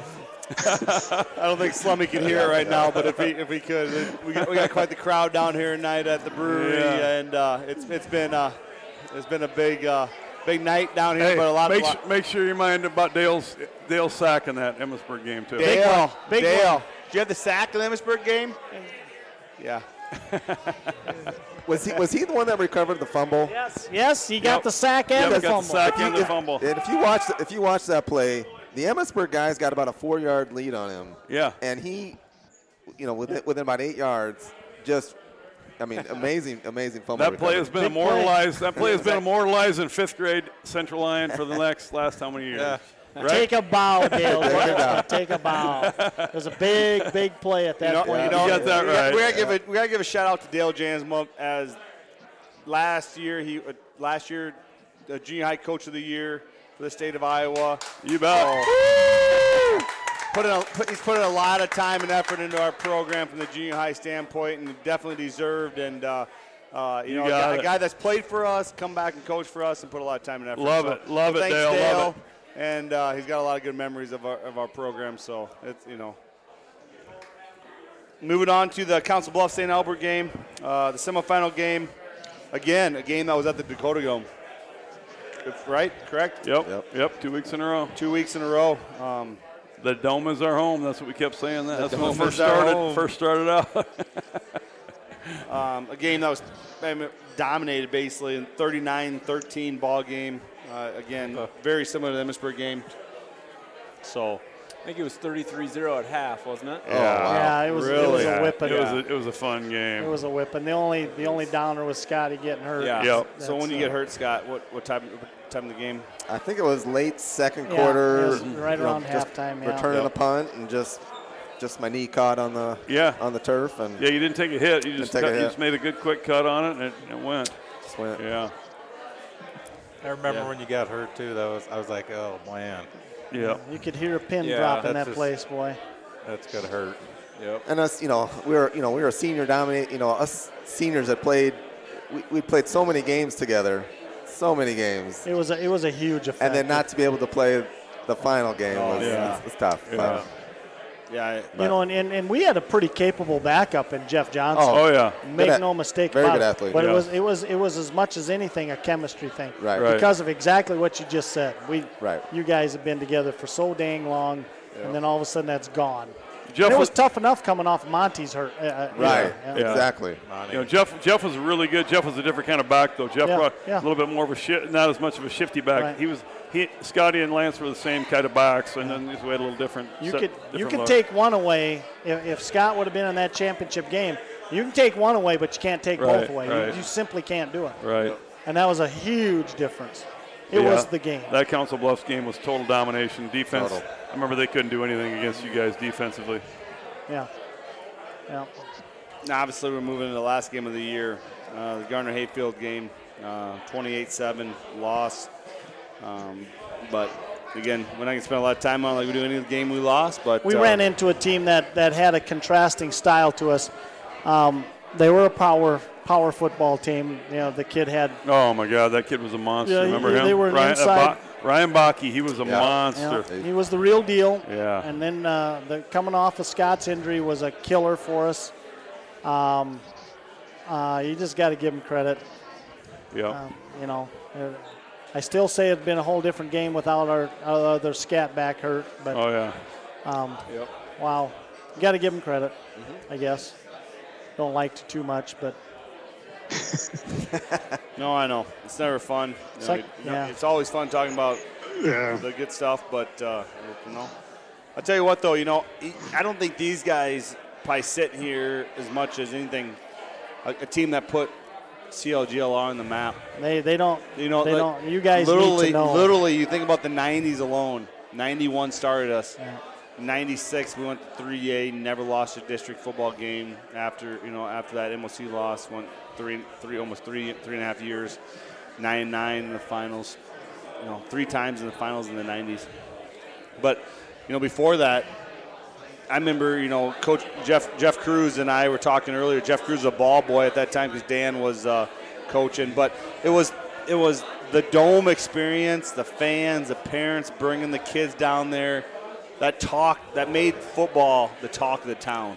Right. And and it's been a while. You knew Dick had success in the 70s with Coach Postma and those guys, but the 90s is what started our program off. And that's, for me, is everything. I give Lance shit about his shoes, but that was all part of it. I couldn't tell you a wrestler that wore shoes. I couldn't tell you a lot of those stuff that happened, but I could tell you what happened in the Dome games, what happened in the state championship game, because that was special memories, and that started the run for us. So from my standpoint, I appreciate that and what it brought to our program. So And it got us, Tim.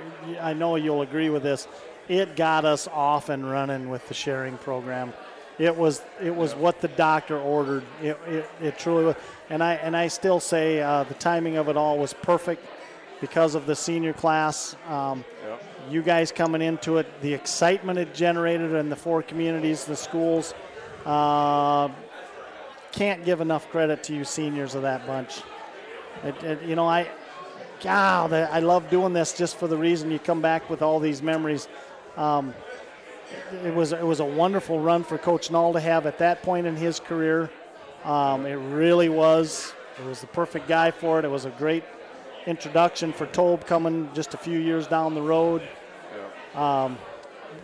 These were some good times, boys. Boy, this was good stuff. We were on the map. It brought everything back to the 70s. you guys It really realize did. it. You guys realize it now. I mean, do you, honestly, 30 years ago. Do you realize it? Do you realize it? Thinking We back. are where we are, probably more for your group than any other group. Let's have Bots answer that. So he's always a good philosophical answer. Yeah. What was the question? There you go. Do you realize the role that you guys played in the sharing agreement and setting up all the success we've had since then? That you guys had so much to do with that? It's a great honor to hear that, and I would actually throw it back to those teams of the '70s. Groders and I were talking about that. We constantly walked by those trophy cases and saw those 2 state championship trophies. That's right. We saw those pictures of Jarvis DeBerg and Tom Roach and Postma and a couple others, and so it was like we always aspired to do that. Yeah. That was the goal. So like Groder said, something we dreamed about getting to the dome, or maybe Venegay said that. So it's had those big trophies in the trophy We're just case. trying to continue what those teams started. Yep, we looked back at those '70s teams with reverence. It's like, wow, that's what we wanted. Pretty good stuff. Yeah. And I'll say for me coming in, sorry, The Coach. funny, Go ahead, Lance. no, I was going to say the funny part about it was when we looked at those, it was like 1990. And we're looking at 77, like that was forever ago. That's so long ago. Yeah, I know it. And now we're like, So true. Now we're 30 years later. 30 years since 1991. Yeah.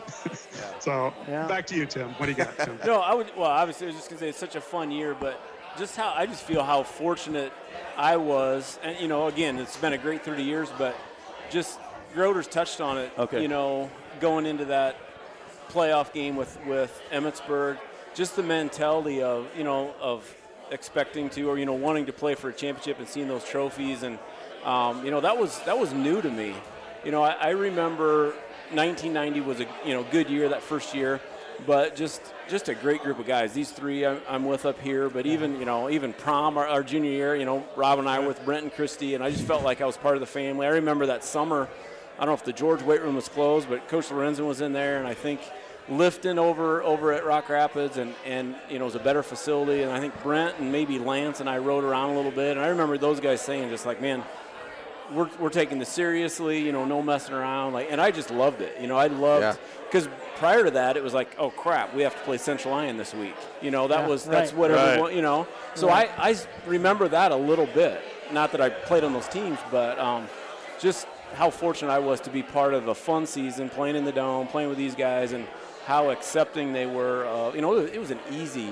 It was such a great, great perfect grade. Group to work with. They were just good guys. Perfect. All 27 seniors, 29 seniors that we had. Yeah, it's amazing. It's amazing. Look at that roster. How big that roster is. We had a lot of kids off of football. We had 89 sophomores, juniors, and seniors on that football team. Yeah, that's incredible. 89. So you throw in whatever freshmen.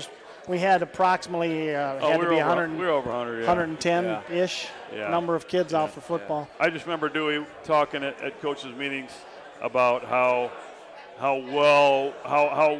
excited we were, how well these guys gelled with you guys coming over, and how well it gelled, and how if maybe the fans knew it, but as far as we're concerned, we didn't know who was who on the sideline. I mean, the field. It was one team. It was not Central Lyon and George Little Rock kids. It was one team, and it was such a smooth transition. And pat on the back, especially. I always mention you and Max. I think you and Matt were kind of the spearheads. I mean, there's some other guys, Corey and some of those guys, but I think you and Matt really spearheaded it on getting that going the way it was. We were very fortunate. And if you get some guys younger than us, I see Nick Nelson a lot, and once a month, and Adam Boovie, of course, coaching at Morningside, and Tom Meester. But it is fun hearing those guys, like when they were grade school. You guys, talking about watching us playing West Lyon or going to the Dome, and it's really cool now hearing those 3 studs talk about watching us when they were young. So it's pretty cool. And that brings us to what we accomplished this season. It was time. It was the timing of it with the young kids. I don't know. Honest to God, the impact that you guys' team had on the communities, and I say communities, all 4 of them, was very similar to the impact that this past year's team had on the communities because of no other reason than COVID. I have had if I've had one, I've had 20 people tell me how it's just what we needed this past year with all the stuff that went on. Yep. And you know what? If for no other reason than because of the sharing and the distance between those 70s teams, we needed it then too. Very, very similar, eerie feeling of similarity of how that went. But the tradition carries on. It's one of those things you go back to, and I guarantee you, Roger Meyer, B.J. Van Briesen, Adam Boovy, myself. When you started playing football, you had an expectation to win, but you also had an expectation that you weren't going to lose. Like, you never walked in the football field thinking you're going to lose. And I think that's what makes our football program so special is that starting with you guys in the 91 season, after that just took off, it was an expectation every time you stepped in that field that you're going to win. Yep. And that's what made it so fun. And it just, the memories, and I tell you what, that's what, I couldn't wait to do this night. I've been probably more excited than my year even, because for me, these are like the glory days. For me, that was, going to PE, seeing Botsy and seeing Jager out there and seeing the guys. Those are the things that you look back and you're like, oh yeah, guys you idoled and you couldn't wait to spend time with. And so for me, I was more excited about this night. And I called Venegay up and told him he had to come down, and it was a man of many words. So I didn't think we'd get him. I told everybody Venegay's coming down. They could not believe it. They're like, no way. So it's been fun. So I appreciate it. My one little memory, just like with Lance and Scott, just the memory of like walking by those trophies, and I just remember like Mr. Postma and Coach Nall. It was just like they kept saying like, you could do this, man. Yeah, you could do. You could be the next. Yep. And I started like believing it. But it was just like, it was almost like impossible that they were saying like, we could do it. Yep. I remember that.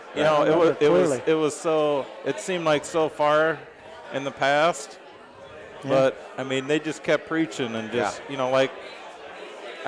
probably like we were freshmen. I mean, started in sophomores, definitely junior year. I mean, Postma was just like, he'd always just preach on it, and we'd just be like, we could do this, we could be the next. Yeah. Yep. We could do this for the town, So that was very. Yeah. How many of the 1991 starters started 3 years, or played 3 years? Well, not many, because the 89 team was pretty good. I mean, the 89, 88 and 89 were pretty tough. Those are both playoff teams. So actually, 87 was I don't a remember. decent team. I don't think. None of us started as sophomores. For some reason, I think Botsy. I don't remember coaching Botsy in junior varsity. Was he playing varsity? Oh, he played. Toby, he played the whole year. Did he really? Yeah. Coach, I just remember Groders. I don't remember. I got a memory for you, Coach. our JV year, every time Right. we'd score a touchdown, we'd kick a field goal. We'd score the second touchdown, and we'd always run a fake. The fake, remember the? And it was always Groders throwing it to Bots. You don't remember that? Now I remember. Okay. Now I remember. It's been a while. Boom, just like that is back. It's been a while. It's been a while. The JV season under Toby was a lot of fun. Yep. I mean, we outscored our opponents like 230 to 7. It starts there. It's a real progression. We had a fun year with Toby. Yeah. Was Toby and Ken that year then? Yep. No, Ken wouldn't have been over there yet. No. Tim started in 91, didn't he? No, but sophomore year. Sophomore year. It'd be 89. That's right, 89. That's Okay. right. Toby Yeah. was. No, it's So probably, who is- it's probably Dan and I. You and Dan. You and Dan. Dan. Gross, Yeah. Yep. Yeah. Yeah, you're right. No, you're right. Good That's job. right, Tim. yeah. Yep. And I got to say this, guys. I was really excited to come back to this team. I knew we knew what you guys brought, but I really wanted to come back because now we can tie Coach Nall into all of this. Right. Oh, yeah. Now we got the third one of the three head coaches that I've been able to work under. Tobe as well. Well, not quite with Curtis, but basically you do. But I really I wanted this because I wanted him to get his due. I wanted him that sounds really dumb, but I wanted him if he were here, he would love this. Put it that way. He would just love this. He would have just eaten this up. So I really appreciate it for that reason, because we were in pretty good hands with him as our coach. Yep. Learned a lot. I mean, Coach Knoll started Central Line. Yes. I mean, he's, you talk about the Central Line George Little Rock program, how we kind of, Coach Knoll started Central Line. You got that right. No doubt. He came in 1964. 1966. And that first year, he didn't get to coach a whole lot. He had some serious health problems. Al Bresky, Steve Bresky's dad, pretty much coached the team for most of that season. But 1966, he had a year or two under his belt at Lakeview, I believe, before here. And I remember when Coach quit, Toby, you remember this? I was so pissed at him. He had health issues that we didn't even realize. But I was so pissed at him because he quit with 199 career victories. Yeah. And we had R.J. Meyer back. And I told him, I said, Jesus, what the hell are you doing? But Jan told me many years later, or not that long later, he had some serious health issues that he needed to move on. But I just, when I got thinking back to this season, wow, he was in control. You could see the experience just oozing out of him. He just ate it up. So I was really glad to come back to that too. I really was. And thanks to you guys for allowing it to happen. Oh, yeah, Coach. Special group. Coach Knoll, he deserves a lot of credit. Oh. Yep. Better believe it. Yep. Yeah. Deserves a lot of credit for a lot of things, from the program, the commitment, putting us on the map to, there's, it's shocking he's gone, but. This is the Coach Knoll coaching tree sitting here. Yep. Yeah, right here. Here. That's the truth. It is. Oh, yeah.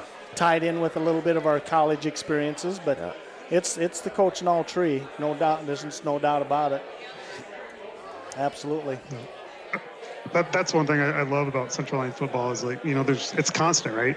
I look at this room and it's like it represents 50 years almost of Central Line football, and I remember Curtis Eben, the fourth grader, curly hair and a smile on his face every day.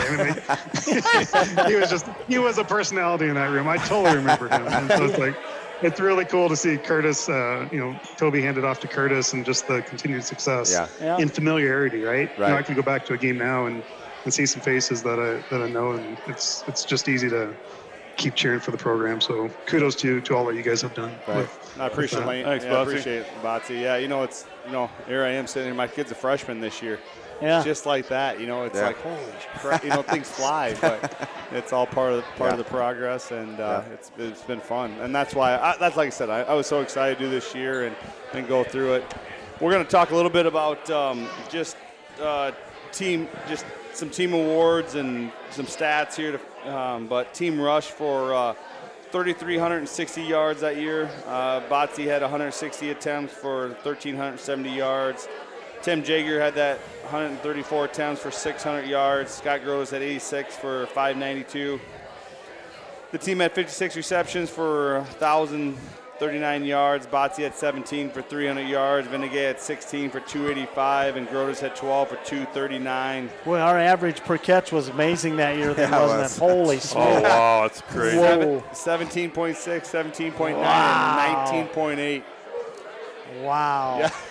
Amazing. So 18 but one yards question, to catch. on the other podcast, I heard a lot of, stat or records. Yeah. Does Bots have the per average carry record? Has anyone averaged more than 8.6 a carry? I doubt it, but we don't probably have that. We haven't kept that record. Maybe Tom Roach. No, he wouldn't have had that much. No. I would guess that Bots is number one. The closest one might be Tom Roach, but 8.6 yards per. That's incredible. That is a first down damn near every time you touch the ball. That's Barry Sanders-esque. That's pretty comfortable, Jeff. Jeff, that's pretty comfortable as an offensive coordinator, isn't it? Yeah. All right. I was kind of thinking they gave me the ball the most because I could block the least. There you go. I know. Hey, Bossy, I knew you could catch the ball, but I always felt like Groders was a way better receiver than you for some reason. I don't know why. There's truth to that. But the best of them all was the tight end. I'm going to tell you right now. Oh, yeah. Benegay was a stud. Benegay was a stud. Curtis, how many kids do we have go play college football off that team? Quite a few. I was in 4th grade, Dewey. I remember Botsy with Northwestern. I guess and Scotty. You know, my nephew, he played college football up at Wilmer that first year. Did we have 7? You went to Central first, then you went to Mark Northwestern. Wall, you, Botsy. Benegay, Klinkenberg. That's 6. Slum and Postma. Slummy went with Postma. That's right. Yeah. That's right. 7? 7 of them. Yep. Big Bruce. Jagger wrestled. Jagger Russell. That's right. I don't know. A lot. I hope you guys understand what we're talking about here, how special this is. Yes. You'll realize it more and more as you get older, but old farts like me understand it, believe me. You don't take nothing for granted at my age, and your impact on this program is not undersold by me, I'll tell you that. Yeah, there's no doubt. You got that right. Keep going with stats. We were 57 for 112 for 1,039 yards. Team touchdown leaders, Botsy had 21 total. Groders had 12. Heath Postman had 8, and Tim Jager had 7. Averaged that year 31.2 points per game. Wow. That's amazing. That's incredible. For back then especially. I mean, as much the game Absolutely was. amazing. Defense gave up 155 points, so 11.9 points per game. Led in tackles by the man, Tate Man Benegay, 177 that year. Tim Jager with 124. Botsy led in interceptions with 9. So all conference players were Joel Gruss, Monty Klinkenberg, Brett Benegay, Lance Botts, Lance Schlumbum, Scott Groders, Tim Jager, Mark Wall, and Heath Postman. And I will attest for Dick's sake. When you went to these all-conference meetings, they were tough because it was all Sioux County versus Sioux County versus West Line and Central Line. And for us to get that many guys on all-conference was incredible, and that just shows you how good our stats were and how good those guys were to be able to get that many guys on there. Very good point. Very good point. Go through and go ahead. All-state players, Botsy, Des Moines Register, first team running back. Brent Benegay, second team linebacker. Brent was also selected to the Iowa Shrine Bowl that year. Monty Klinkenberg was Des Moines Register, third team O-line. And then Scott Groders was third team DB. So let me just say something on that. Sometimes the Des Moines Register gets it right, and sometimes they get it wrong. Benegay should have been a first team you got linebacker. That right. No question about it. You know how it is. It comes down to you win the championship, you get an extra 2 or 3 guys. Yeah. Yep. He was the heart and soul of the defense. Just an athletic lineman. And I even knew a couple of those guys because Mark Wall played at Central College with a couple of the guys on the first team. I texted Wall this week. I'm like, these 2 guys, were they as good as Benegay? He's like, no way. Yeah. So I confirmed it. Benegay he should have been. He was a first team All-State linebacker. First team All-State linebacker. To kind of what Tobe said, a runner-up team should have more than one first teamer. Yeah. Yes. In my mind. Absolutely. They should, especially with the dominance going into it. I mean, right. Beating Emmitsburg, beating Council Bluffs like we did. I mean, you got to know there's got to be dudes walking on that field, and so that's where it's a little disappointing when you look at that stat. But in hindsight, you know how the Des Moines Register works. If you're not around Des Moines, they don't know who you are. Yeah. That just drives me nuts. And in all reality, Des Moines Register kind of forgot Central Line for a while and George Little Rock after you guys got done doing. Yeah. Des Moines Register became a big fan of ours after you guys for a long time. Exactly kind of helped pave the way. That's a good point. Very good point. Right. I appreciate you saying that. After all these years, like when you think about the old times, that's the one thing that I think about is that I didn't get that first team on All-State. That's the Yeah. only thing not the only thing, but that's kind of the one thing I remember. It's just like, What more could you have done? I know that exactly. it just didn't happen. 170. What did I say? 77. 177 And tackles. part of the reason, Brent, is, a couple of those guys that got it played fullback at these other schools, and they'd rush for 1,500 yards. Yeah. And okay, let's gotta put that get guy. him- Let's yeah, put that you guy gotta first get team him up. there. You played. You played tight end, so you didn't. But that's part of the reason. That's part of yeah. the politics of it. No Yep. doubt Right. about But it. I've been You around. got hooked on the politics. I've been part. around this program for a long time. I mean, a long time. And I remember a lot of guys. I went back and watched a 91 tape. Coach Cruz and I spent a lot of time in the office recently watching. Venegay was as good a linebacker as we've had. And we're talking a dude. Yep. I know he's sitting here with us, and he probably hates me saying it, but I call him the tape man because you could always see him on the field. Oh, yeah. Right? He was a little bit. He was white up top, a little bit of yellow pants, and a lot of tape around him. And so you always followed him. But on every play, in on every tackle, got to the ball, brought attitude. Just that's where you, like you said, Brent, you definitely got screwed on that, and it's a sad reality of how things work. But You know it in your own mind. Yeah. It's a politic thing, yep. But I guarantee Dick probably turned over in his grave because of it yet too. Yeah. Knowing Dick. Yep. Yeah. Because he took care of his dudes, and so that was part of it. So, And speaking of our tech man, I got to say this, Curtis. We call him our tech man. In case anybody out there is wondering, his name is Jeff Cruz. And he's really good at what he does, and I give him a lot of crap. But thanks for everything, Jeff. You've done a wonderful job. And thanks to his wife, Jess, too. And Jeff's been involved with this football program since he was this high on the sidelines, standing next to me watching practice when he was this high back then. He's our offensive coordinator these days and doing an awesome job, and he bleeds the purple and gold. Make no mistake. Thank you, Jeff. Yeah, it's been fun. We started this podcast whole thing, and it was just talked about, and Jeff's like the one that jumped on board with it, and Jeff's like, all of a sudden the next day he walks in my office, we're going to do it. What dates we going to do? And I'm like, yeah, okay, whatever. And all of a sudden it's like, boom, boom, boom, and we had dates, and we're set up, and Jeff's on board with it, and his wife Jess and comes down and sets things up with them and to make it happen. And all the newspaper articles that you guys we sent, Jeff goes and clips them all out. So Jess keeps the beverages available. Yeah. There's been really nice. There's so many years you could have put on there from Central Line and George Little Rock, but boy, you did a hell of a job of putting some really good years on to start this podcast. It really has. good. We've we go back, you look at it. I wanted a good one to start with, and I thought 96 was an excellent year. Perfect. Just having RJ and those guys on there. But to finish the year, we needed one to spring us into next year, and that's where I wanted 91. I kind of wanted to start with 91, and then I backed off and we changed it.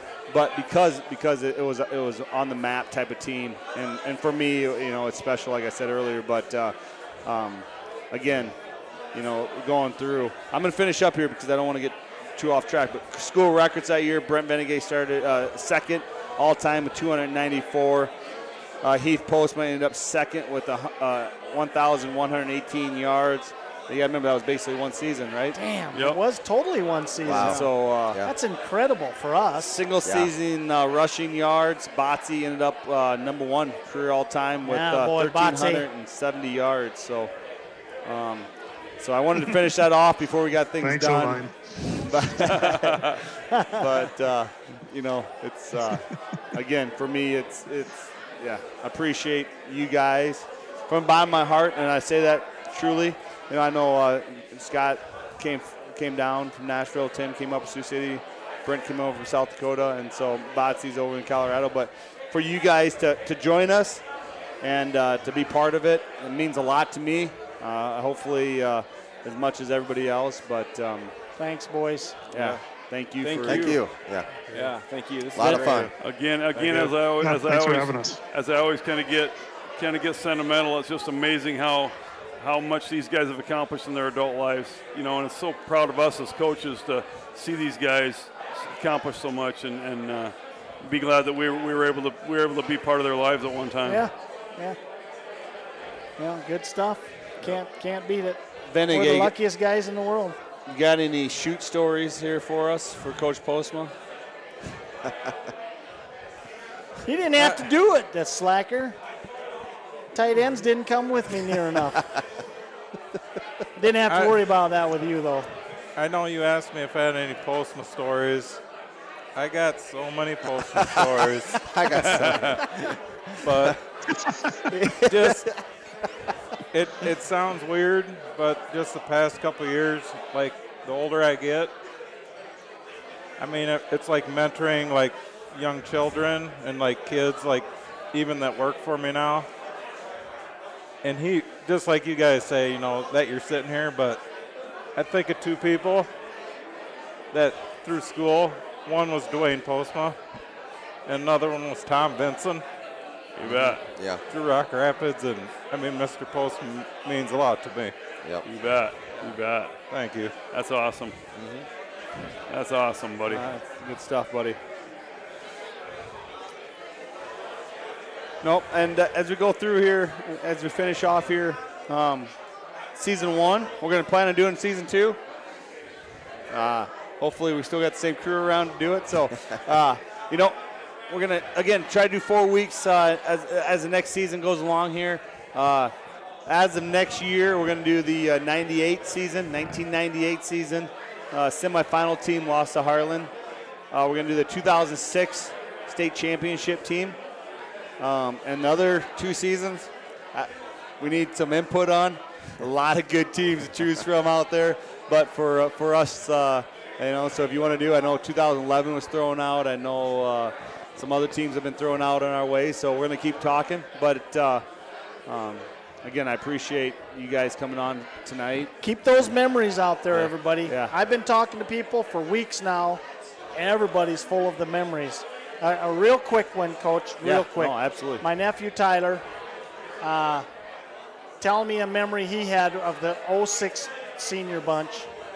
They did a letter writing, pen pal deal with Sioux Center when they were in 5th grade. And to finish that off, they went to Sioux Center to get together with these 5th graders. Okay? They had lunch with them and everything. They went out to recess together. They managed to find a football. Next thing you know, they're just knocking the hell out of each other with the Sioux Center 5th graders. And he said, we got these guys crying. Pretty soon the teachers come and grab the football players, and we get on the bus and we go home. That tells you what a bunch of seniors, a bunch of kids that come up together, play football together, and that's just a little example of the memory that triggered with him. It's how they go to Sioux Center, they go down there, and they match up against each other, and at recess they're kicking the hell out of each other. And of course, you know who came out on top, you know that. But that's what it means for you guys as you grow up together as football players. And Curtis said something. Curtis, I want you to repeat what you said to the next year's team next year. What makes football so special? Remember you told him the other day? The football is going to be their favorite experience. Oh yeah. I told the kids in our team meeting because I told them, I go, football is the most special sport you'll ever play because it's the only time you can ever do it. You can golf the rest of your life. You can shoot hoops. You can play basketball the rest of your life. You can run. But most of you sitting in this room, you'll never be able to put a football helmet on again. And I don't think kids they don't realize that until the last day you walk off the field with that football helmet on. You realize that is it. That's it. And as much as I preach that to kids as much as possible and that's what makes football so special. And I don't care if basketball, wrestling, baseball. They're great sports. Great sports. Obviously. I mean, I'm not knocking them, but the bottom line is, you just can't do it again. You can't replicate what you did on that football field. You just don't. And that's a big deal. And I think you guys know that. I think it's a big part of it, and that's what makes our program so special. And again, generation after generation. It's been fun. So, again, we're sitting at 2 hours. It felt like 10 minutes. Is it really? Yeah, 2 hours. We're over 2 hours. Wow. And so, but again, I again, from the bottom of my heart, I appreciate you guys, your commitment to our program. coming back and talking, making fun of Botsy. Always got to make fun of Botsy a little bit. Say hi to the family out there, Botsy. Yeah, absolutely. Good to see you, Lance. Yeah, hi. So, again, Great seeing you guys. yeah, Yeah. thanks, Great for to coming, see you, Botsy. thanks for coming on, Botsy. It was fun. Yeah, just a fantastic idea to start these podcasts. I mean, it's just to kind of A, get people together, B, to kind of get the stories on record, and Yep, then Get just, a little edgy once in a while. That's yeah, okay. yeah. What the But heck? just a smart way to kind of keep interest in CLGLR going forward. Yep. Absolutely. Yeah, well said. I thought about one thing since few were making fun that I wasn't speaking too much. I mean, talking to my wife this week, and I've literally thought about this for the past 30 years now. Where I'm at now, I mean, I attend the high school football games, and I've attended some other family football games in high school, and even the college kids and high school kids that work for me, the old stories come up, and they'll just, every now and then, they'll ask, and I'm just the one thing that gets me is I lost my last high school football game. That sucks. And you always kind of the towns I'm in, they support their teams, but I always kind of a lot of people don't know where Rock Rapids, Iowa is sometimes, but you're my hometown supported their team so much. I mean, the coaches just, supported the kids. I mean, the community supports The four little towns. I mean, That's right. I talk about that so much. It's incredible how I just relive, and you would just be amazed how our town and how, I mean, it's just a strong, And those high Friday night school- lights. Yep, it's That's just awesome. Yep. I've said it every week too. Same thing, Brent. I'm just people can say all they want about our other programs. Ours is pretty special because we just do a great job with that. Yep. Good stuff. Well said, buddy. Nope. I echo that. I live it every Friday night. I get a front row seat to it, so that's all part of it. But I appreciate you guys coming on. Season 1, we're going to come to an end here, and we'll move on. Hopefully you guys can listen on to Season 2 coming up next year. And again, I want to thank all the 91 guests for coming on and coming down here to support the brewery and Rock Rapids as we continue to grow it. So again, thanks guys. Thank you. Thanks guys. It's been awesome. Thank you. Great bunch. Thank you. Thank you for listening to the inaugural season of the CLGLR Football Podcast. We'll be back in early 2022 with our next season where we'll pick out some teams to discuss and players to talk about. In the meantime, please follow us on Twitter and Instagram to stay up to date on everything CLGLR football related. We appreciate all your support, and go Lions!